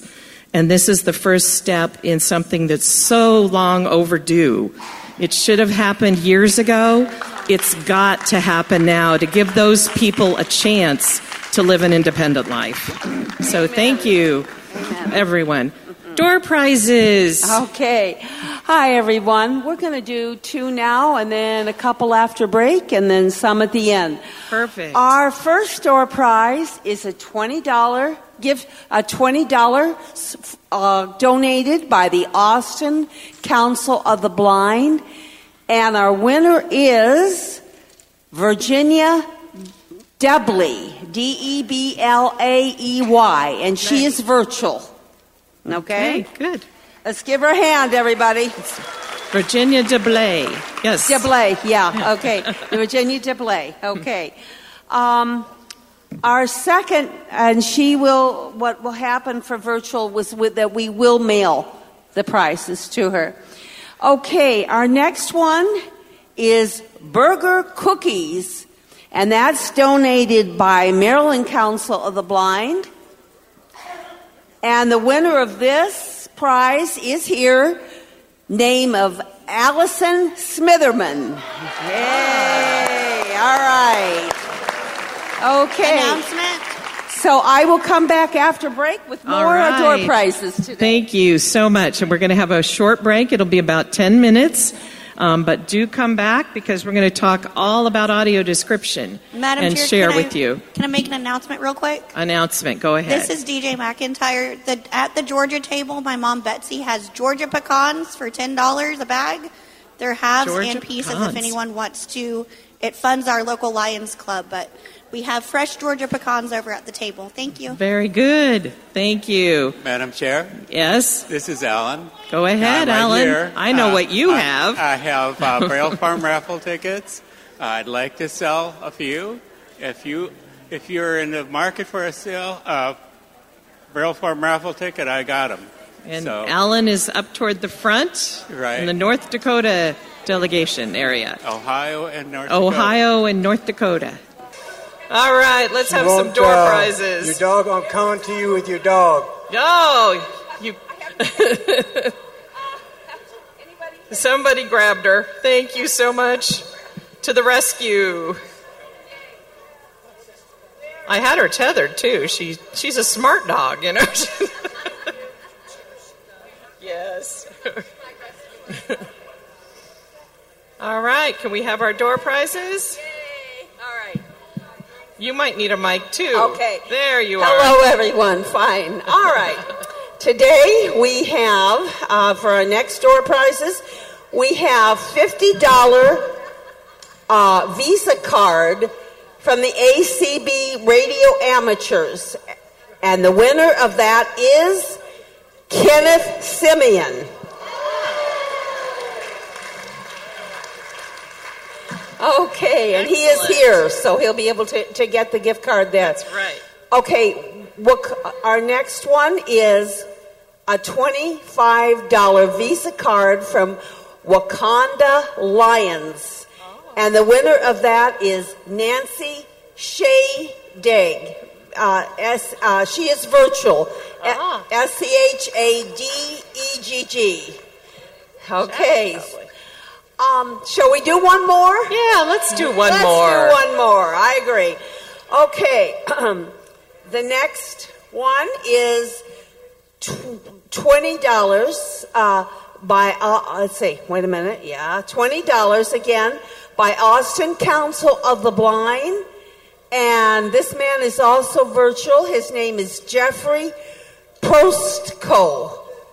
Jeffrey Prostko, Prostko, and he is virtual. Very good. Now let's give him a Congratulations to our winners, and thank you for the door prizes. Much appreciated. All right. So our next segment on our program today is one that is especially important to me. I have the honor of serving ACB as the co-chair of the Audio Description Project, one of ACB's major program initiatives. And I serve as co-chair with Carl Richardson, who is from the Boston area as well. And a large group of volunteers that serve on the 6 committees for the Audio Description Project, one of which is the Audio Description Project Awards Committee. So that's what we're going to focus on today, but the other committees, including media, performing arts, museums and parks, Beatty, which you'll learn about today, the benefits of audio description in education for children, our Section 508 committee, and our awards gala committee. There is a lot of people involved in all the aspects of the Audio Description Project. And to help us do all the work we do, we're fortunate to have Tabitha Kenlon as our Audio Description Project Coordinator on staff at ACB. And as contractors with ADP, we have Joel Snyder, whom many of you know from his long service with ACB as our founder and senior consultant to the Audio Description Project. Fred Brack, our webmaster of the Audio Description Project website, adp.acb.org. And Timothy Wynn, who is the person who finds out what's on TV and posts it to the website every week. He keeps track of all of that, so you all will know what you can watch with audio description.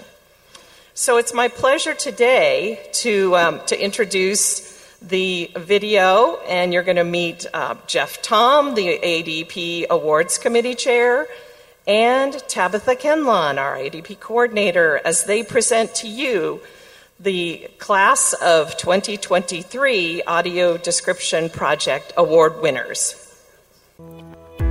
ACB presents 2023 Audio Description Project Achievement Awards in Audio Description. Tabitha Kenlin, ADP Coordinator. Welcome to the ADP Awards, brought to you by the American Council of the Blind's Audio Description Project. I'm Tabitha Kenlin, the coordinator of the ADP, and I'm joined by Jeff Tom, the chair of the ADP Awards Committee. Jeff, can you tell us a little about the ADP Awards? Jeff Tom, ADP Awards Committee Chair.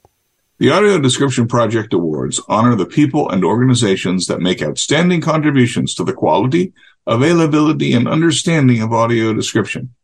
The awards recognize achievement in audio description in the performing arts, museums, visual arts, and visitor centers, the public sector, research and development, and career achievement.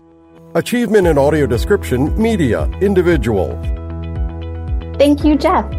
Our first award is for achievement in media by an individual.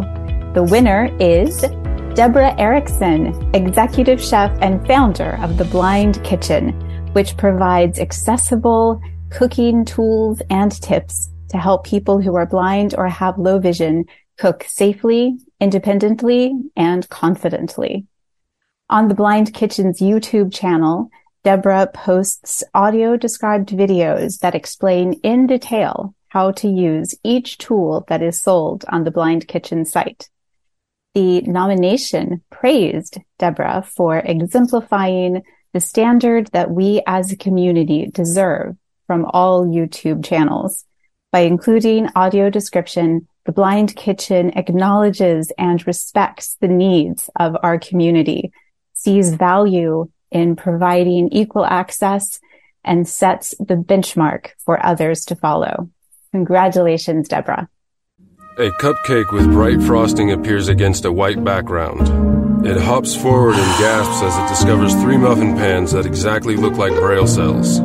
7 more brightly colored cupcakes appear. At the whistled command of the original cupcake, hop into the various muffin holes to form the Braille letters TBK. The muffin tins are replaced by the Blind Kitchen logo, green Braille letters TBK on a white background. Fade to black. Deborah Erickson, executive chef and founder of The Blind Kitchen. Hello, and welcome to The Blind Kitchen, where everyone gets a seat at the table. I'm Deborah Erickson, the executive chef and founder of The Blind Kitchen, and I am honored to be able to accept this award from the Audio Description Project. Since its conception, The Blind Kitchen has wanted to provide adaptive cooking tools and strategies for people with vision loss who wanted to cook.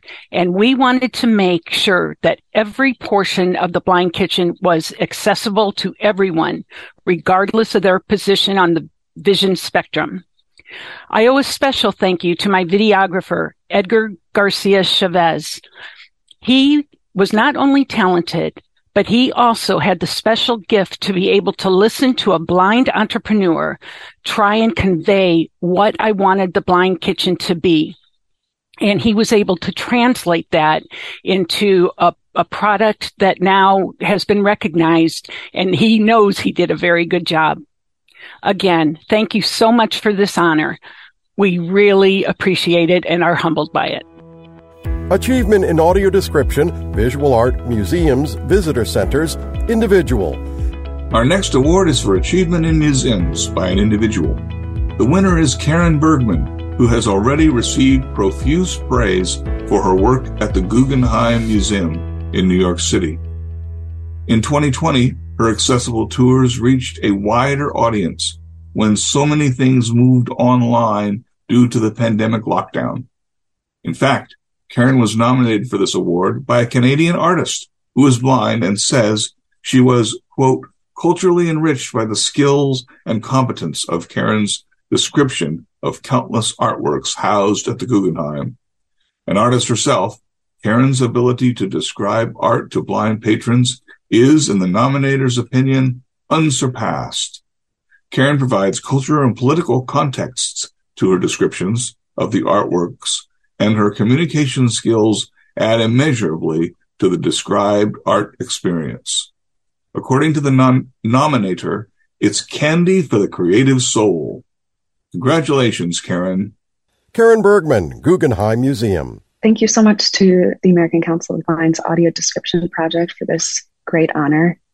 In my current work at the Guggenheim Museum, I host a weekly program featuring description of artworks and conversation about the many facets of art. And I want to express a deep thanks to the Mind's Eye program participants who attend and bring a rich exchange of thoughts each week. This group of dedicated individuals has been an anchor for me for years now. They spur me on to look more closely, understand more fully, and hone my own craft of describing. I'm so grateful for this opportunity through description to champion the work of artists and expand access to art and architecture. Thank you for this great honor. Achievement in audio description, visual art, museums, visitor centers, organization. Next, we recognize achievement in museums by an organization. The winner is the North Carolina Museum of Art and its Sensory Journey Through Art program. These virtual events are designed for adults who are blind, have low vision, or have a learning need that would benefit from a sensory style experience. Registrants receive a small kit of objects to awaken the senses and help connect deeper to the artwork. Both audio description and captioning are provided. The nominator praised the multisensory experience, the interactivity, and the responsiveness of the staff, saying, "I did not realize how much I craved hearing the details of an artwork until I went on my first journey." She appreciated museum staff for being receptive to feedback and providing the description in advance after being asked to do so. Here to accept the award are Molly Hull, Accessibility Coordinator, and Felicia Ingram, Manager of Interpretation, Accessibility, and Diversity. Congratulations, Molly, Felicia, and everyone at the North Carolina Museum of Art.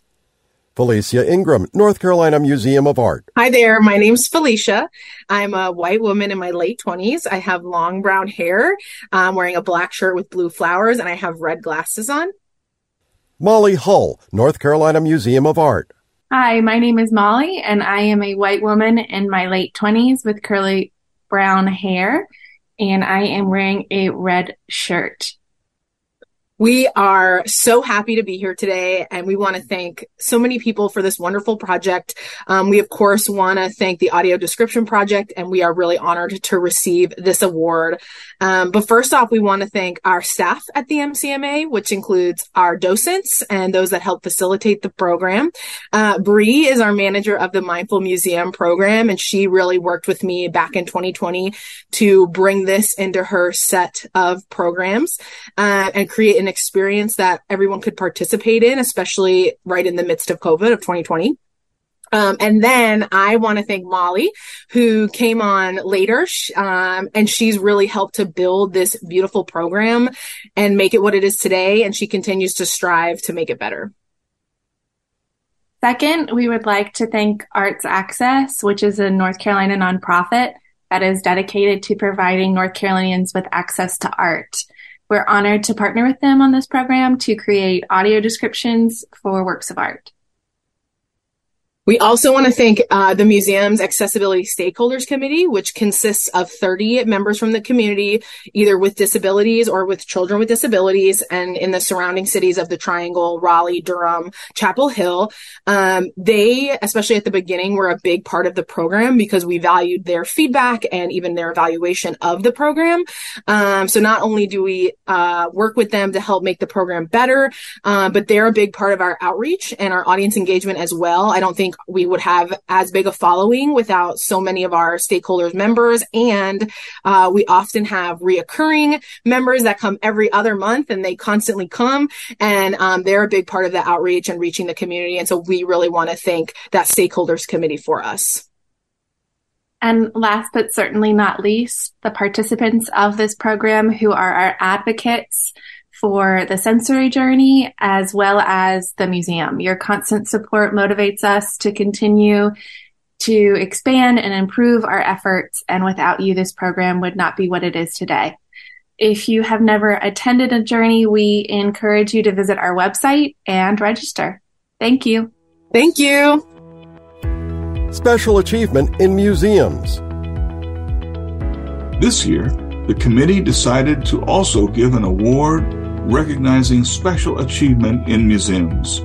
The winner is Dr. Michelle Edwards for the National Museum of African American History and Culture in Washington, D.C., which is the only national museum devoted exclusively to the documentation of African American life, history, and culture. Dr. Edwards developed a series of virtual living history tour programs called History Alive. They were the museum's first virtual tour programs to contain video with an audio description track. The programs include a look at the last 5 years of Reverend Dr. Martin Luther King Jr.'s life and how Black World War II veterans continued to fight for freedom when they returned to the United States. The History Alive programs are available to stream on the museum's Ustream and YouTube channels. Dr. Edwards is currently working on the next History Alive installment titled Sports, Leveling the Playing Field. Congratulations, Dr. Edwards. Dr. Michelle Edwards, National Museum of African American History and Culture. I'd like to thank the American Council of the Blind for selecting me as a recipient for the 2023 Audio Description Achievement Award for Special Achievements in Museums. The National Museum of African American History and Culture is a public institution open to all, where anyone is welcome to participate, collaborate, and learn about the Black experience in America. During our History Alive programs, visitors hear stories about the African American experience and explore themes of freedom, self-determination, citizenship, valor, and much, much more. The auto-described virtual tours were developed to provide an immersive learning experience for those who may not be able to travel or physically access the museum. I'm grateful to have worked with a wonderful team of individuals on this project. First and foremost, I'd like to thank historian John M. McCaskill for his authentic living history presentations, Zaza Hendricks Media Work for their videography work, and the museum's senior leadership team for supporting the program. I would like to offer a special thanks to Esther Washington, Cassidy Moses, Shireen Dash, Keith Madden, Adam Rasmussen, Adam Martin, and Michael Hyman for helping me with the live broadcast and their guidance on the project. The Smithsonian Institution's Shared Future Initiative challenges the Smithsonian to embody diversity, equity, accessibility, and inclusion in equal measure in our workforce and our external programs and scholarship. Lastly, I'd like to offer my thanks to Head Diversity Officer Beth Ziebart and Ashley Grady from Smithsonian Access Programs for making themselves available to answer my many questions about how to make our virtual tours accessible by way of audio description. Receiving this award means so much to me. Thank you again, for I am truly honored. Achievement in audio description, performing arts, individual. We've done media and museums. Now it's time to get dramatic. For achievement in the performing arts by an individual, our winner is Bonnie Barlow. Bonnie has provided live description of more than 258 plays and events, from Amadeus to Wicked. Bonnie consults with theaters across the country, helping them launch their own audio description programs. The nominator praised Bonnie's skill, saying that her description becomes part of the richness of the performance rather than distracting from the performance. Another nominator commended Bonnie's willingness to train and mentor new audio describers. Bonnie's AD work includes live theater, the ballet, films, TV and streaming series, and even the rodeo. Congratulations, Bonnie. Bonnie Barlow, audio describer. If ever there was a time I'm tasked to use vivid, succinct language, this would be it. Thank you very much for giving me this award. For all of my years of providing audio description in a lot of areas, the performing arts are especially important to me because that's how we as a society explore. We ask questions, form ideas, test out theories, gauge the results and reactions, and then continue the discussion. My part is fulfilled by recognizing and relaying everything the creators put into their piece.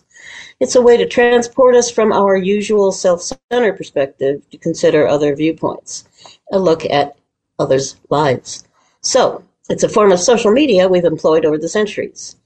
And with audio description in all of its aspects, there's always something new and challenging that comes along where we have to get creative in interpreting the visual aspects of it.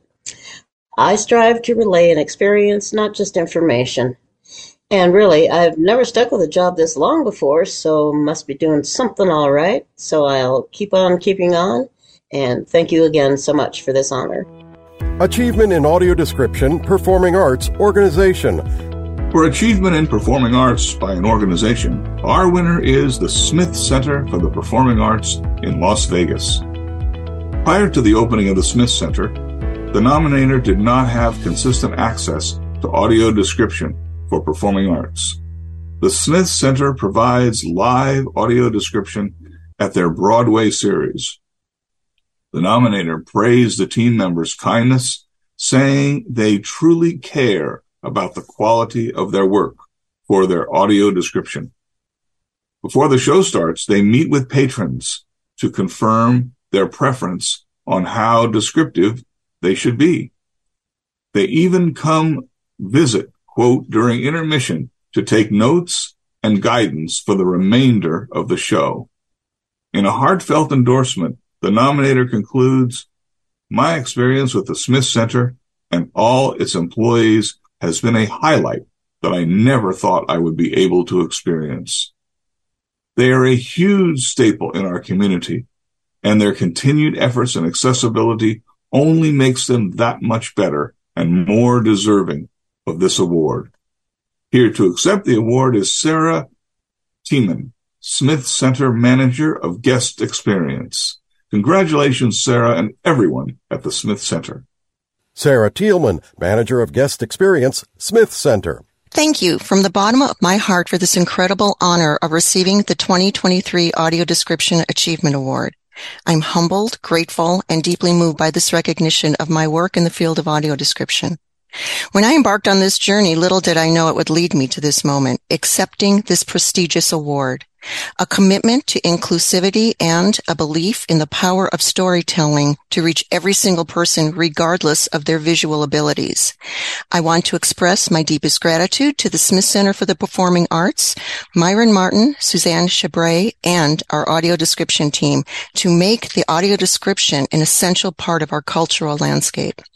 The dedication of our describers, Mary Riley Lowe, Dominic Mota, and Chanel Carson, have paved the way for a more inclusive experience. I am proud to be a part of this remarkable team. To the visually impaired community, you have showed us that barriers can be broken, and your passion for storytelling drives us to create the best audio description possible. Your feedback, insights, and unwavering support have been instrumental in shaping the field of audio description, and I'm grateful for your trust. Receiving this award is a humbling reminder of the impact that audio description can have on individuals and society. Together, we can ensure that every person, regardless of visual abilities, can experience the magic of storytelling. Thank you to the American Council of the Blind and the Audio Description Project for this extraordinary honor. I accept on behalf of the Smith Center for the Performing Arts and our dedicated team of audio describers. Thank you.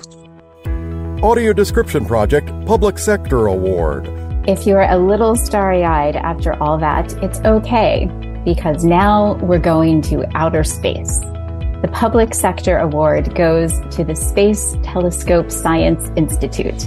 As a federal contractor to NASA, the Institute, or STSCI, helped guide the most famous observations in history, the Hubble and the James Webb Space Telescopes.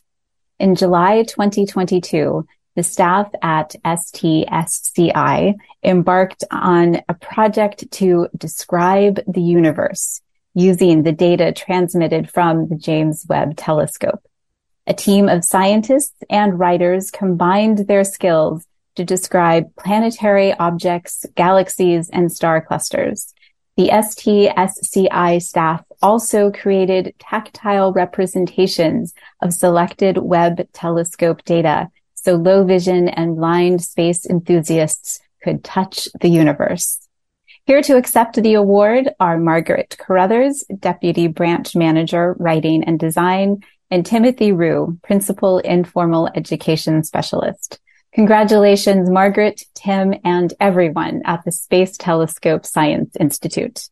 Timothy Rue, Space Telescope Science Institute. Hi, my name is Tim Rue, Principal Education Specialist here at the Space Telescope Science Institute in Baltimore, Maryland. Margaret Carruthers, Space Telescope Science Institute. And I'm Margaret Carruthers. I'm a science writer, and I am Deputy Branch Manager for Writing and Design here at STSCI. On behalf of everybody here at Space Telescope, thank you. We are absolutely delighted to be recipients of this award. So this time last year, we were hard at work preparing to share the first data from the James Webb Space Telescope with the world and trying our best to faithfully describe these spectacular images of parts of the universe that no one had seen in such detail before. And we knew that our efforts to reach everyone would not be complete without these descriptions. But most of us had really very little idea exactly who we would be reaching, how many people we'd reach, and what impact we could make. And we've just been overwhelmed with the stories of people who dreamed of reaching the stars, but never thought they'd truly experience the wonders of space.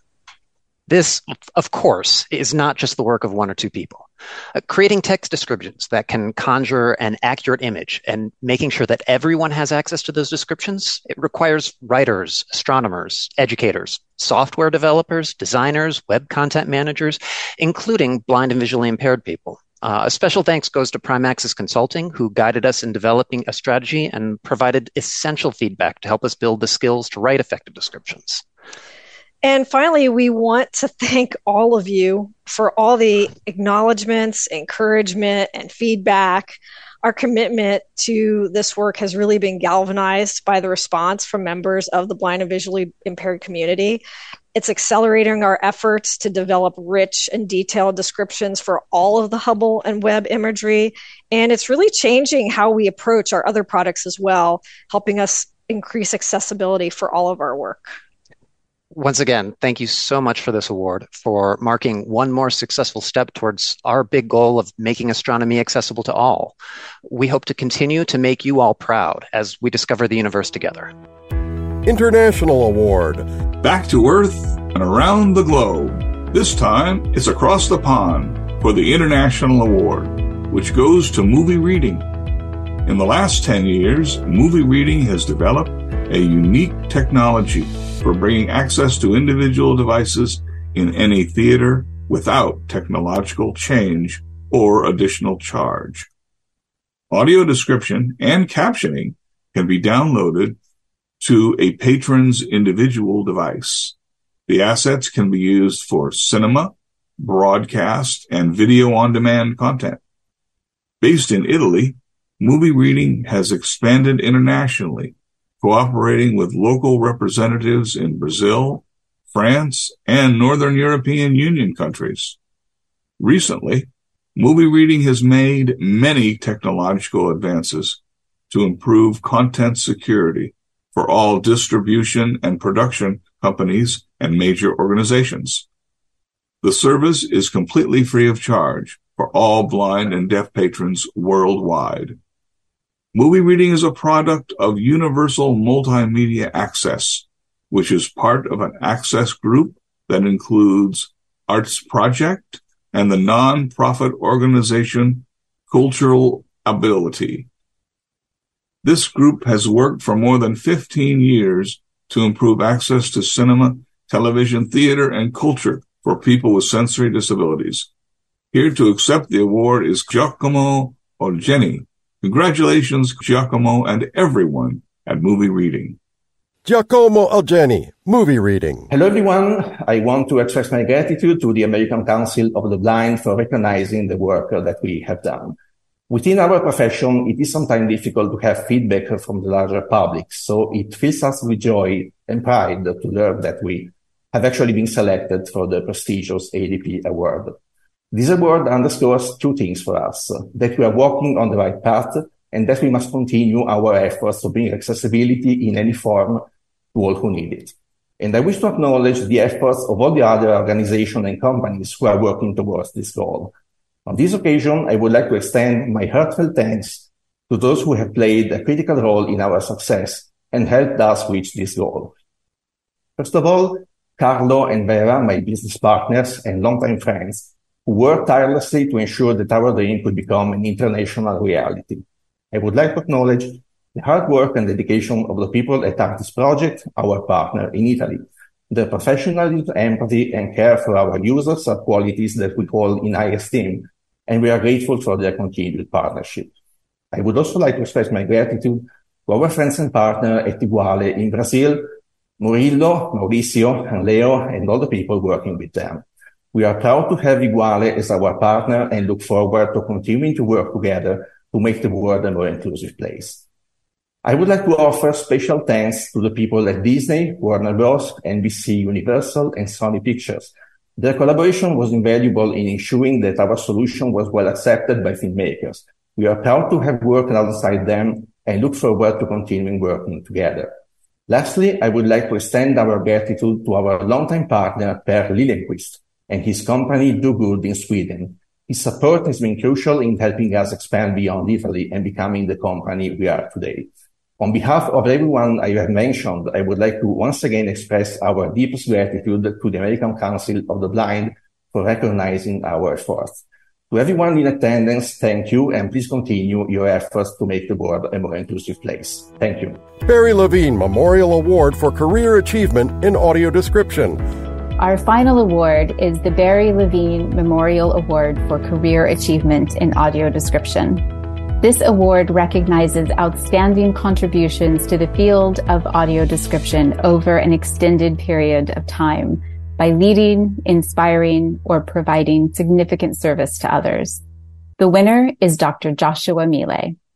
Dr. Miele, who is blind, works as an adaptive technology designer. Dr. Miele is creating effective and affordable solutions to everyday accessibility problems.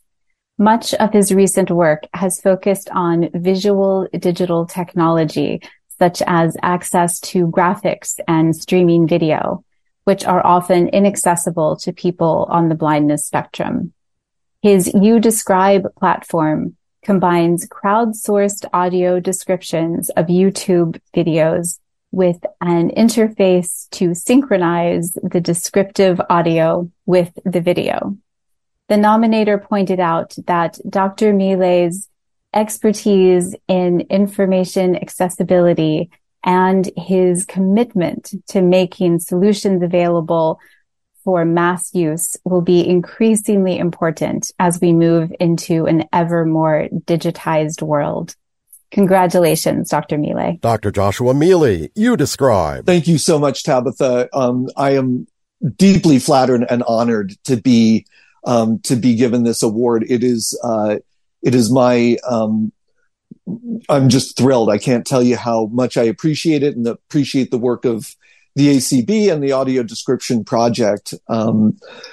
I just want to look back for a minute and say that it's 10 years, since we officially released YouDescribe to the world and allowed people to start using a platform that let anyone, anywhere, add audio description to any YouTube video they wanted and share it with the world for free.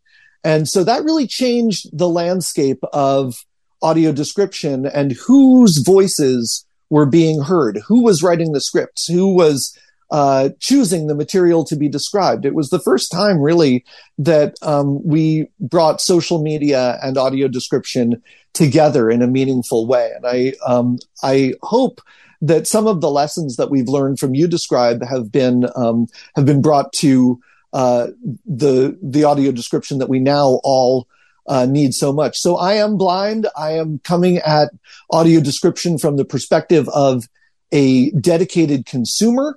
And since my time at Smith Kettlewell developing YouDescribe, with a large team of others who all deserve lots of credit and appreciation. Since that time, I have moved on to be a researcher at Amazon, and my motivation there is really to be able to work on accessibility at scale, at an Amazon scale, and that includes my hopes for audio description.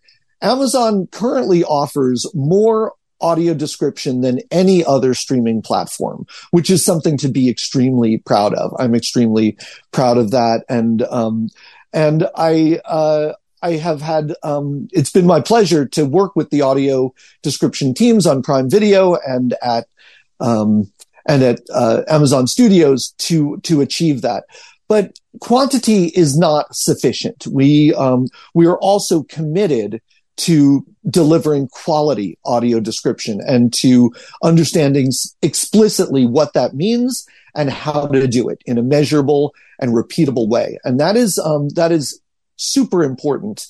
I have a dream that someday audio description will be as ubiquitous as captions, and that is we are poised on the brink of achieving that. We're not there yet, and it's going to take a while. And I just want to say that a lifetime achievement award sounds like I'm done, but as we say at Amazon, it is still day one, and there's an enormous amount of work left to do in bringing audio description to more people on more platforms, making sure that it is at the highest quality with all possible options. Audio description is essential. I've always believed that audio description is as important as access to text, to maps, to graphics, to other information.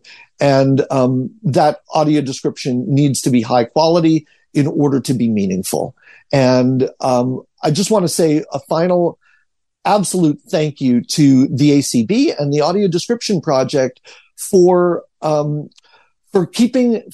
the torch of audio description through the years, for making sure that folks like me and corporations like Amazon are aware of the importance of audio description to blind consumers, blind viewers, and that keeping everyone accountable for how audio description needs to be done and the quality at which blind consumers expect it to be delivered. So thank you to the ACB and to the Audio Description Project, and thank you again for the honor of the Barry Levine Lifetime Achievement Award in Audio Description.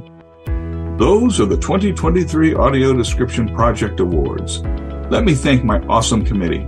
Along with Tabitha, we have Kim Charlson, Dan Spoon, Carl Richardson, Joel Snyder, and Sean Barrett. Our thanks to everyone who submitted nominations, and of course, to our great award winners. It's great to know that so many people are working hard to provide and improve audio description across the country, around the world, in cyberspace and in outer space. We hope you enjoy audio description wherever you find it. We do have one final award, and here is Susan Glass to tell you all about it. Beatty, Benefits of Audio Description in Education. Susan Glass, Beatty Chairperson. Hello, ACB. My name is Susan Glass, and since 2013, it's been my honor and privilege to chair ACB's Audio Description Project, Benefits of Audio Description in Education, Beatty Subcommittee. Each year, ACB ADP and our partner, the Described and Captioned Media Program, DCMP, co-sponsor the Beatty Contest, in which blind and visually impaired young people ages 7 to 21 watch an audio-described film of their choice and then write a 300-word evaluation of the film's audio description. They share specific ways in which the audio description enhanced or detracted from their experience with the film. Members of our Beatty committee read all contest entries and then choose first, second, and third place winners in 4 student age categories. The grand prize winner receives an iPad mini and an invitation to read their review at either ACB's mid-year meetings and seminar or the National Conference and Convention. This year's grand prize winner is Miss May Carnas. She reviewed Tim Burton's TV series Wednesday, and she will now share her review with all of ACB. Congratulations, May. Katie Lane Carnas. Thank you so much, American Council of the Blind and the Described and Captioned Media Program, for co-sponsoring essay writing on the benefits of audio descriptions in education. I'm Katie Lane Carnas, homeschooling parent to my daughter, 13-year-old May. May was diagnosed with CVI, cortical or cerebral visual impairment, 18 months ago after having spent her life up until that point with no one around her, including herself, realizing that her challenges were due to a very common brain-based blindness. Lack of visual access was frustrating, anxiety-provoking, and made academic achievement nearly impossible for May without appropriate accommodations. At May's initial diagnosis of CVI, her optometrist actually suggested she try audio descriptions. This simple change not only helped May dramatically, but it gave us, as her parents and teachers, an indication of just how much May had been missing. We soon pivoted to Braille instruction in all content areas, and May absolutely took off. Audio descriptions, 3D models, Nemeth code, Braille literacy, robust non-visual tools have given May real access to her education and confidence in herself. Learning about and articulating her experience with audio descriptions in media has been a wonderful experience for May to explore self-advocacy, reflection, and written analysis. It is my pleasure to introduce 13-year-old May Lane Carnas reading her essay that she wrote and will be reading on her refreshable Braille display after just 18 months of access to audio descriptions and Braille. May Lane Carnas. You know it's a great audio description when you have no recollection of it. Audio descriptions at their finest should fit perfectly in the cracks of a story so you can get swept up in the story without having to think of them as extra. Director Tim Burton's TV series Wednesday has clear, concise audio descriptions that gives you the perfect amount of information given the time allotted. They paint a clear picture of what's going on, and they match the overall tone of the program. They fit perfectly in the cracks. At the same time, I wish they had had more time to talk about the visual nuances and storytelling Tim Burton is known for. One of the most appealing character traits of Wednesday Addams is that she maintains a Kubrick stare, a down-tilted head with eyes staring through the eyebrows, throughout the TV show. The amount of emotion in her eyes alone is so subtle and detailed and yet impactful, and I don't feel we got adequate access as a blind audience. There is also a lot of visual symbolism, clues, and red herrings supporting the murder mystery aspect of the show that I don't think we get access to either. I feel quite sad about that. This has become one of my favorite TV shows because of the access audio descriptions have provided. At the same time, I want access to the more artistic and visually nuanced elements sighted fans get to enjoy. A logo, ACB in print and Braille, American Council of the Blind, together for a bright future.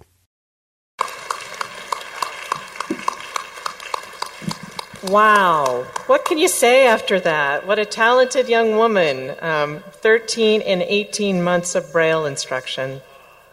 That is phenomenal. And let's have one more round of applause for all of our winners today. And yay to the Audio Description Project. So, I want to give you an update on the runaway Idabel dog. I thought all of you deserved to know that my dog isn't as errant as I had thought. She was about 4 feet away. I had moved my chair. Her leash came unhooked from the leg of the chair, and she was next to the other chair sleeping, which she does often because she thinks I'm boring. So she never went anywhere. She was 4 feet away from me the whole time. So, so she is back. All right. Oh, there was an actual runaway. It wasn't mine, though. Okay. All right. Well, I'm thrilled to introduce our next set of speakers from Be My Eyes. I am a recent convert to the Be My Eyes community. I love the virtual assistant and can't wait to hear what Mike Buckley, who is the chairman and CEO for Be My Eyes from San Mateo, California, has to tell us, along with Christian Erfurt, who is the co-founder and chief evangelist from Denmark. So welcome to ACB, Mike and Christian, and we're so excited to hear what you have to tell us.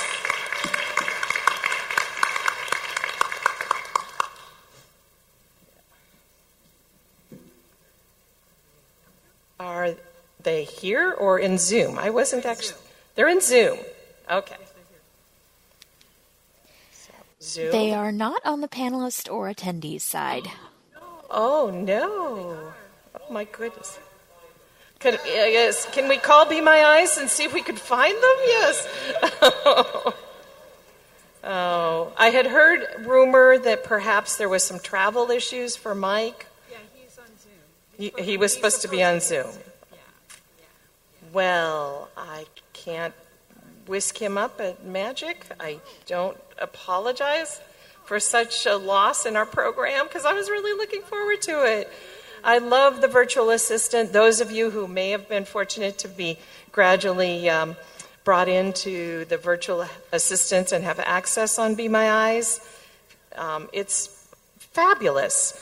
I'll just tell you one story. I did some wayfinding consultation with the Boston Aquarium, and I walked into the aquarium. You can imagine an aquarium isn't the most easy place to make very accessible because everything's behind glass and it better stay that way or else we're in trouble.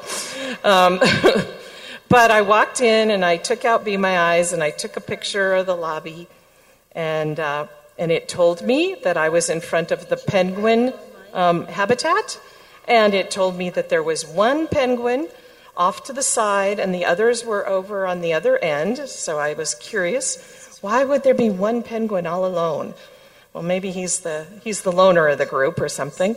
So I asked it to tell me what kind of penguin was the one standing by itself, and it told me it was an African penguin. So I enjoyed that very much, and just I'm always finding new ways to use virtual assistant, and it's just an amazing way that AI technology can help us. So again, my regrets, and I'm so sorry they are not here with us. We're checking on it, and I will, in the interim, will update you in a couple moments, but would like to take any announcements that people might have while we're checking.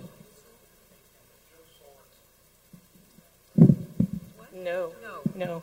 Mike Buckley? Yes. Yes. So we're still checking Zoom. If anyone has an announcement. Yep, I got one, Kim. Okay, Ray. All right. Good morning, Ray Campbell from the Illinois Council of the Blind. In case you thought it was too late to buy your 50/50 raffle tickets from us, it is certainly not. We will be selling all summer long for 50% of the pot that we'll be selling from now till Labor Day. And then we'll draw September 9th.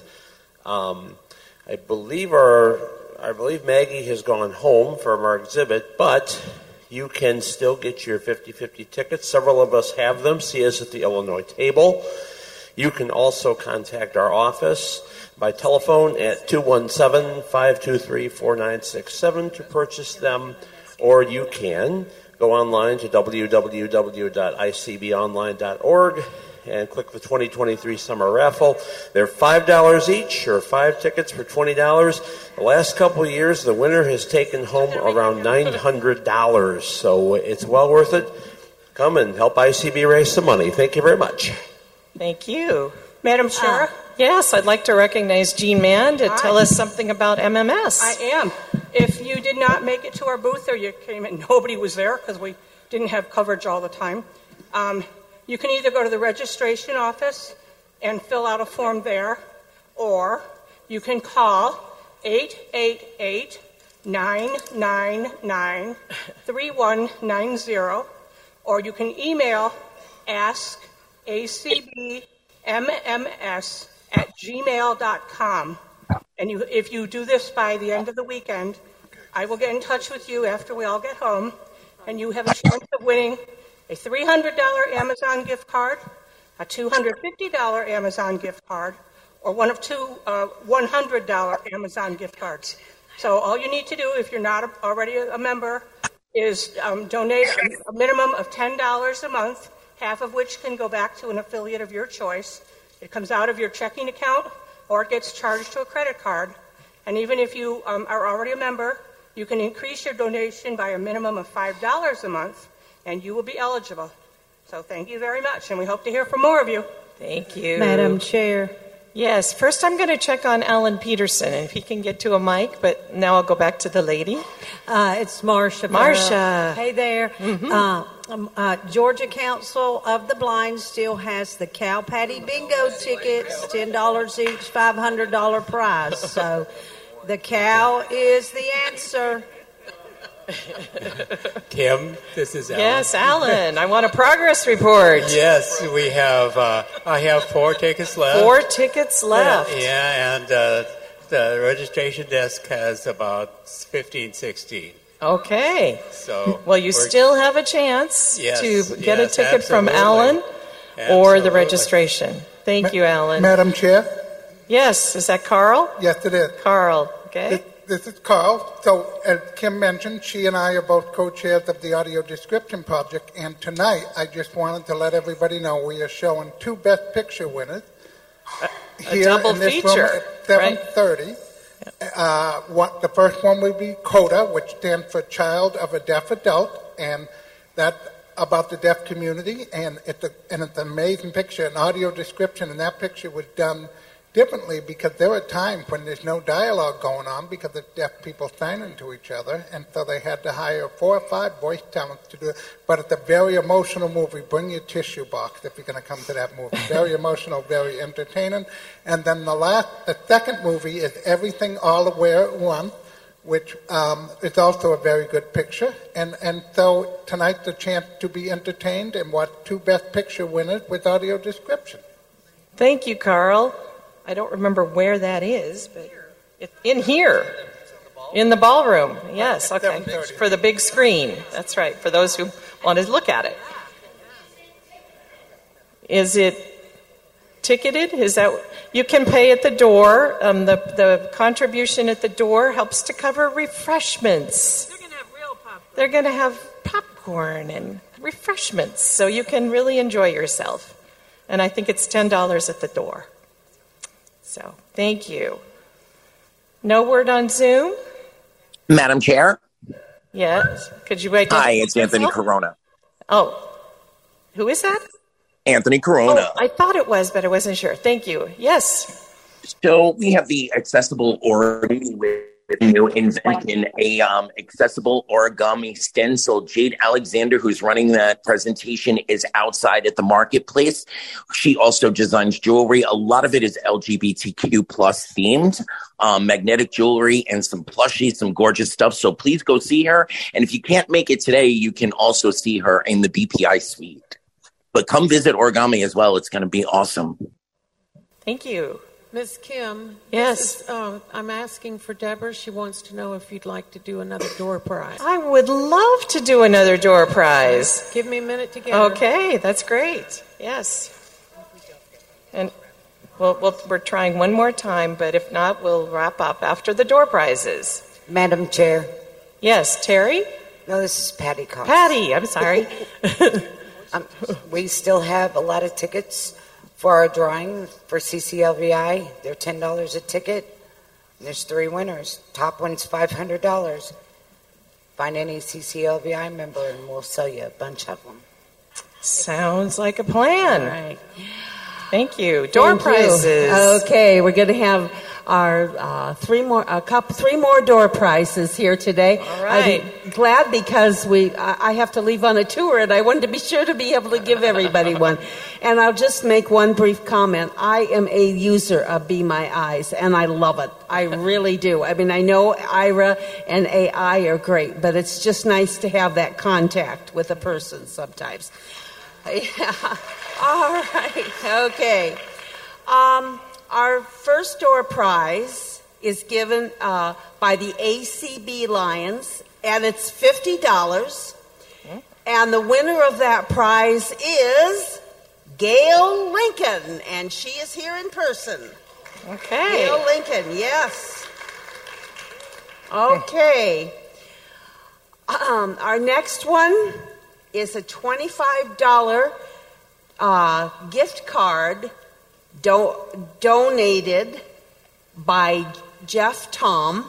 It's $25 Denny's gift card. There, I knew I missed a word there. It's $25 Denny's gift card donated by Jeff Tom, and it goes to Amy McHugh. It's McKeough, and she is in person. Okay. So it's a $25 Denny's gift card then. Okay. And the final one is donated proudly by the Illinois Council of the Blind, $25. And the winner of that is Art Cabanilla. Right. Oh, he's here. Yes. Congratulations. All right. Thank you. All right. Thank you for door prizes. Appreciate it. And I want to just remind people that the polls will open at 2 p.m. today, Central Time. So make those calculations on your schedules wherever you may be, and take the time to cast your individual votes. This will be the last vote on the agenda, so don't forget. And my other gift to all of you now is some additional time to get to lunch or your tours. Enjoy the candy store, those of you who are going. And thank you so much for giving me the opportunity to preside this morning and be back on stage and feel at home with ACB. Thank you.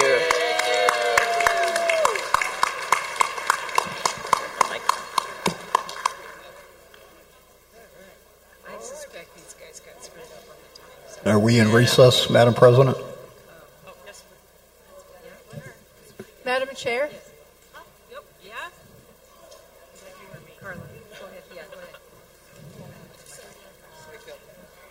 Madam Chair, point of information. Yes. Gone. They turned off the mics. Go ahead, Carla. Go ahead. Okay. I will have to admit I was late coming in here this morning. Shame on me. But were the resolutions read and the amendments read? No, they were not. That was before my time on the podium. Yeah. They're supposed to be read today before we go to vote. Hold on. Okay, I'm going to turn the mic over to Deb, and she's going to resolve that because I think they are recorded. So. Yes, they are. Uh-huh. Yeah, Thank you. Okay, it's this. Yeah. And they're. Yeah, they are playing, but we did promise to read them. This is absolutely my bad. It's my first mistake of the hour. I've already made several others today, but sorry. Rick, do we have the resolutions, the individual resolutions? Yeah, we do. And the Constitution and bylaws amendments? It'll take me about 3 minutes to rack it, but yeah, we do. Alrighty, hold on just a second, everyone. My apologies, but we will give you a reading of them. They were mailed out as well, and which is probably the more useful thing for most of us. But certainly, we did agree to read them, and I missed sticking them back on the agenda, so it's my fault. Yeah, they're available on ACB Media as well, but we did promise to read them in here, and so Rick will get them in just a moment. There are 3 resolutions and 2 bylaw amendments. And if you would like to hear them, just hold still because we're not late. So I'm just being honest about what I forgot to do. Yeah. Madam President. All right, good. Yes? I do think we need to note that that sometimes people here at convention have an issue with their email. Yeah, that's fine. We're going to read them, Carla. I understand. I just also want to remind us all that there are also people at home that do not have emails. Right. So and really they've been available on this. ACB Media for about a day and a half, I think. And so we've made them available, but we did agree to do this. So this is what we are going to do. They're also on the ACB Business podcast, and they were sent out yesterday to the distribution list electronically. Yeah, so the one thing we've missed is reading them here. So just let me know when you're ready for them to read.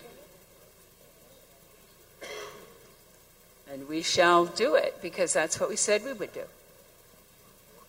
And what I do every night is I adjust the agenda for what I think is really going to happen in the day based on what happened the day before. And I've always caught those, but I missed them this time, which is funny because this is the one time it was actually built into the system. So it really is my fault. Some of the other times that we've been going to read them, I have to actually write that in, but it should have been there. So it is okay. I agree. We will get there. Which might arise in the absence of such a policy. Now, therefore, be it resolved that this organization urges each affiliate to adopt a prohibited conduct policy and accompanying implementing procedures in order to enable affiliates to act upon complaints of prohibited conduct. And be it further resolved that a copy of this resolution shall be sent to each affiliate along with a link to ACB's prohibited conduct policy and information on how to request assistance, if desired, to develop such a policy. End of Resolution 2023-06. Resolución 2023-06, por la cual se incentiva a los afiliados a adoptar una política de conductas prohibidas, presentada por Margie Donovan. Por cuanto la Junta Directiva del American Council of the Blind, Resolution 2023-06, encouraging affiliates to adopt a prohibited conduct policy submitted by Margie Donovan. Whereas, the Board of Directors of the American Council of the Blind, ACB, has adopted a policy on prohibited conduct and applicable complaint investigation procedures. And, whereas, the general purpose of this document is to maintain the integrity of its events and online forums by creating a welcoming, professional, safe, and respectful environment for all who attend or participate. And, whereas, such a prohibited conduct policy is intended to ensure that event participants have a procedure under which to direct complaints about conduct that may rise to the level of a serious violation of law or that might be less serious in nature, but inimical to the values of the organization. And, whereas, it is commendable that some ACB affiliates have chosen to adopt their own versions of a prohibited conduct policy. And, whereas, the appropriate content for an affiliate's prohibited conduct policy will certainly differ based upon circumstances that may be unique to that affiliate. And, whereas, a prohibited conduct policy may help to alleviate legal liability which might arise in the absence of such a policy.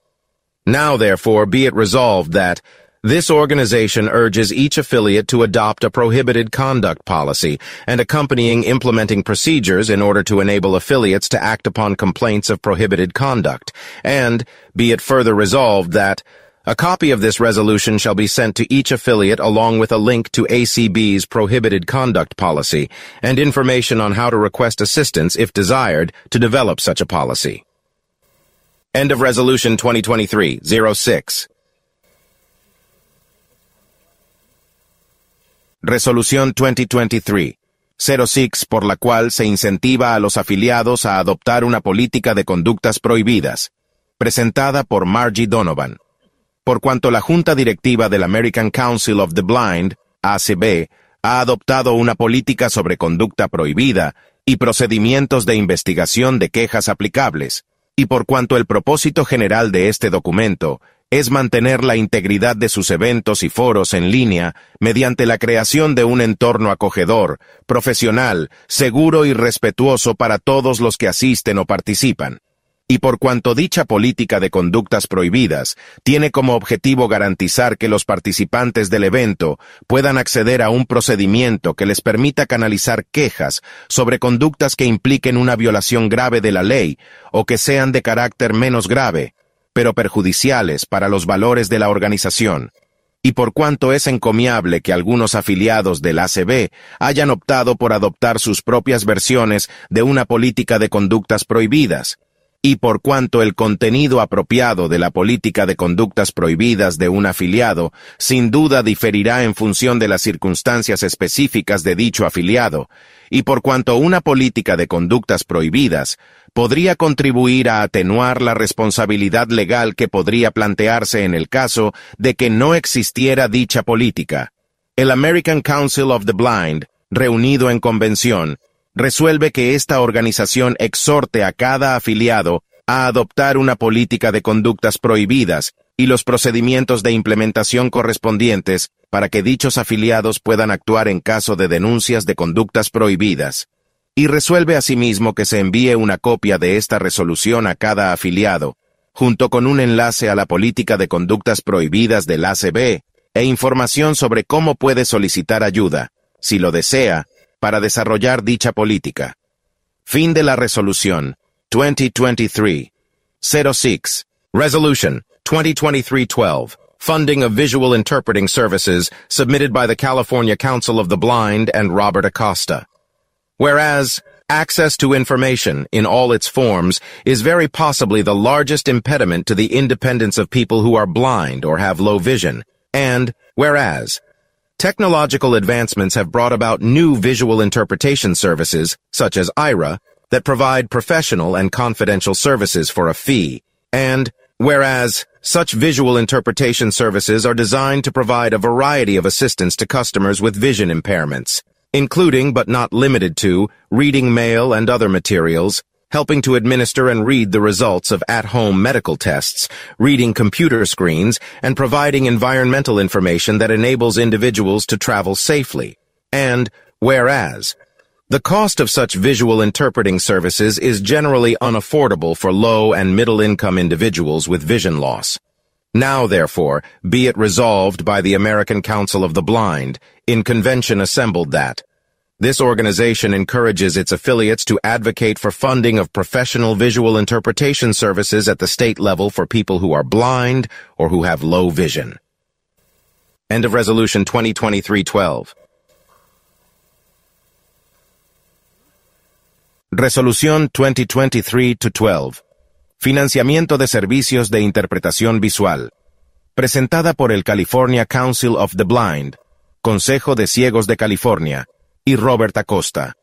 Por cuanto es muy posible que el acceso a la información, en todas sus formas, sea el mayor impedimento para la independencia de las personas ciegas o con baja visión.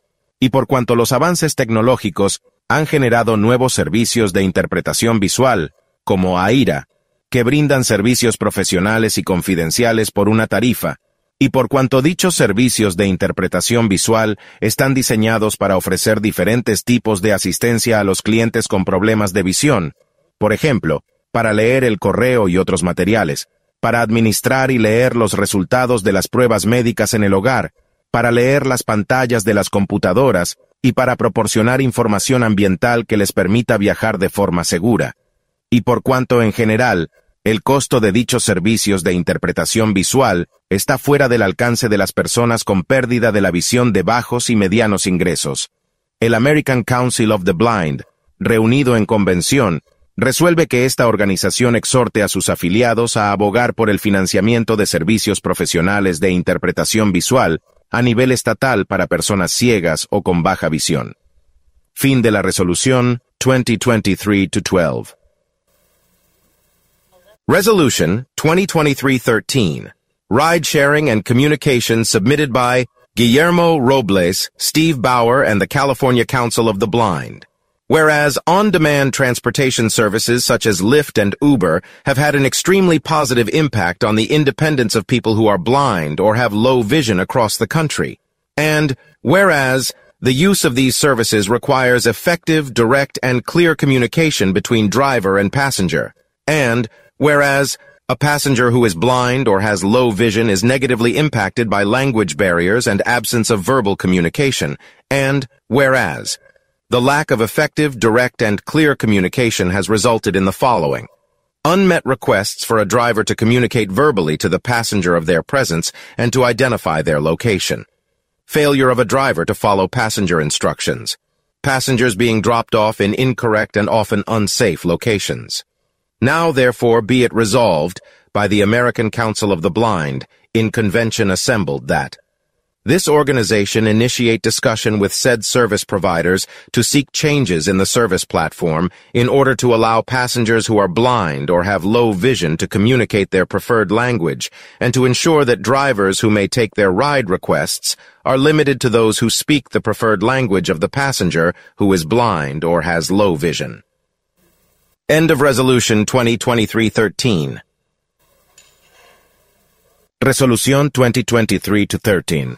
Transporte compartido y comunicación presentada por Guillermo Robles, Steve Bauer y el California Council of the Blind, Consejo de Ciegos de California, por cuanto los servicios de transporte a pedido, como Lyft y Uber, han tenido un impacto sumamente positivo en la independencia de las personas ciegas o con baja visión en todo el país, y por cuanto el uso de estos servicios requiere una comunicación eficaz, directa y clara entre el chofer y el pasajero, y por cuanto para un pasajero ciego o con baja visión las barreras del idioma y la falta de comunicación verbal tienen un impacto negativo, y por cuanto la falta de comunicación eficaz, directa y clara se ha traducido en situaciones como las siguientes: el chofer se rehúsa a comunicar verbalmente al pasajero su presencia e identificar su ubicación.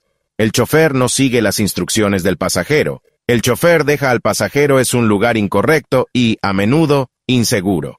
El American Council of the Blind, reunido en convención, resuelve que esta organización entable un diálogo con dichos proveedores de servicios para solicitar cambios en la plataforma de servicios a fin de que los pasajeros ciegos o con baja visión puedan comunicar su idioma preferido y para garantizar que solo sean transportados por choferes que hablan el idioma preferido del pasajero ciego o con baja visión.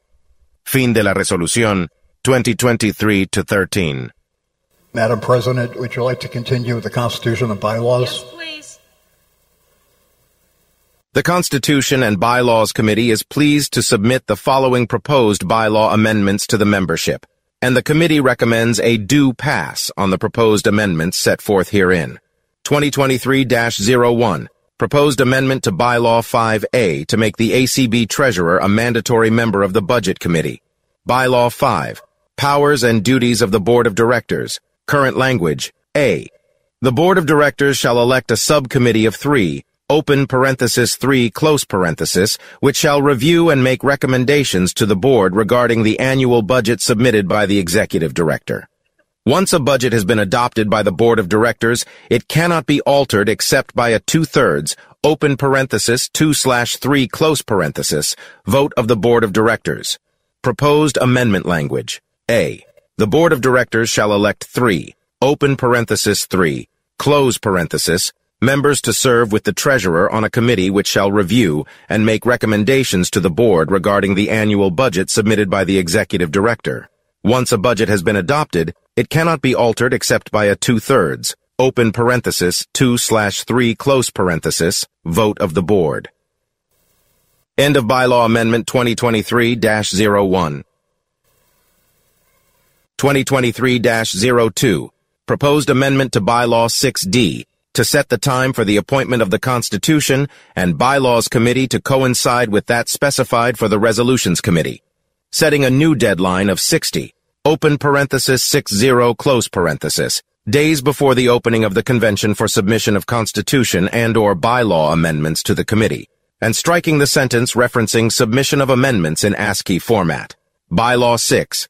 Committee's current language, D. Constitution and Bylaws Committee. At least 90, open parenthesis, 90, close parenthesis, days prior to the opening of each annual conference and convention, the President shall appoint a chairperson and at least 4, open parenthesis 4, close parenthesis, additional members to a Constitution and Bylaws Committee. This committee shall have the responsibility of considering and preparing amendments to the Constitution and bylaws for presentation to the conference and convention. All proposed amendments to the Constitution and/or bylaws must be submitted in writing to the Constitution and Bylaws Committee on or before the end of the first day, following the day of the roll call meeting of the conference and convention. Amendments, whenever possible, shall be submitted electronically in ASCII text format. The Constitution and Bylaws Committee must report all such written submissions, with or without committee recommendation. Proposed amendment language, D. Constitution and Bylaws Committee. The President within 60, open parenthesis 60, close parenthesis, days after the close of each national conference and convention, shall appoint a chairperson and not less than 4, open parenthesis 4, close parenthesis, additional members to a Constitution and Bylaws Committee. This committee shall have the responsibility of considering and preparing amendments to the Constitution and bylaws for presentation to the conference and convention. Any amendments to be considered shall be submitted to the committee not less than 60, open parenthesis, 60, close parenthesis, days prior to the opening date of each conference and convention. The Constitution and Bylaws Committee shall report all proposed Constitution and/or bylaw amendments to the conference and convention, with or without committee recommendation. End of Bylaw Amendment 2023-02. This concludes the ACB Constitution and bylaw amendments for consideration on June 23, 2023.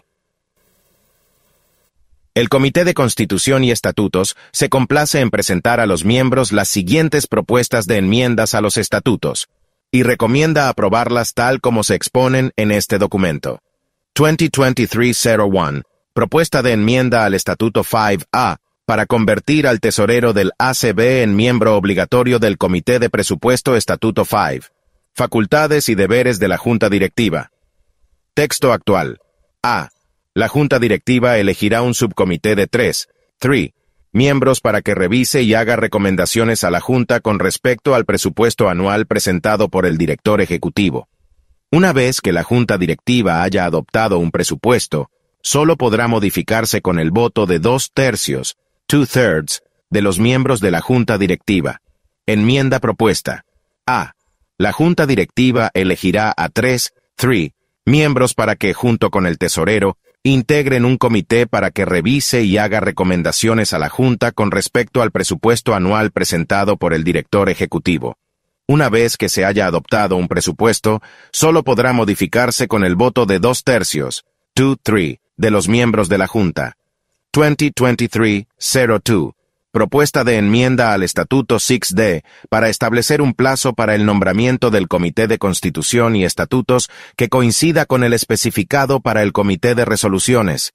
Establecer un nuevo plazo de 60 días antes de la apertura de la Convención para la presentación de enmiendas a la Constitución o estatutos al Comité y eliminar la frase que hace referencia a la presentación de enmiendas en formato ACI. Estatuto 6. Comités texto actual. D. Comité de Constitución y Estatutos. Al menos 90 días antes de la apertura de cada conferencia y convención anual, el presidente del ACB designará un presidente y al menos 4 miembros adicionales para que conformen un Comité de Constitución y Estatutos. Dicho comité tendrá la responsabilidad de considerar y preparar enmiendas a la Constitución y los estatutos para su presentación en la conferencia y convención. Todas las propuestas de enmiendas a la Constitución o los estatutos deben presentarse por escrito al Comité de Constitución y Estatutos antes del final del primer día siguiente, al día de la reunión nominal de la conferencia y convención.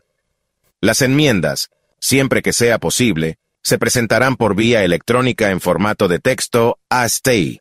El Comité de Constitución y Estatutos debe informar sobre todas las presentaciones escritas, con o sin recomendación del comité. Enmienda propuesta. D. Comité de Constitución y Estatutos. El presidente del ACB, dentro de los 60 días posteriores a la clausura de cada conferencia y convención nacional, nombrará un presidente y no menos de 4 miembros adicionales para que conformen un comité de Constitución y Estatutos. Dicho comité tendrá la responsabilidad de considerar y preparar enmiendas a la Constitución y los estatutos para su presentación en la conferencia y convención. Cualquier enmienda que deba someterse a consideración deberá presentarse al comité no menos de 60 días antes de la fecha de apertura de cada conferencia y convención. El Comité de Constitución y Estatutos informará todas las propuestas de enmiendas a la Constitución y o estatutos a la conferencia y convención, con o sin recomendación del comité. We have done what we said we would do, which is to reread the resolution and bylaw amendments. So thank you very much for getting those together for me. Yes, excellent. All right. I believe we have now covered all of our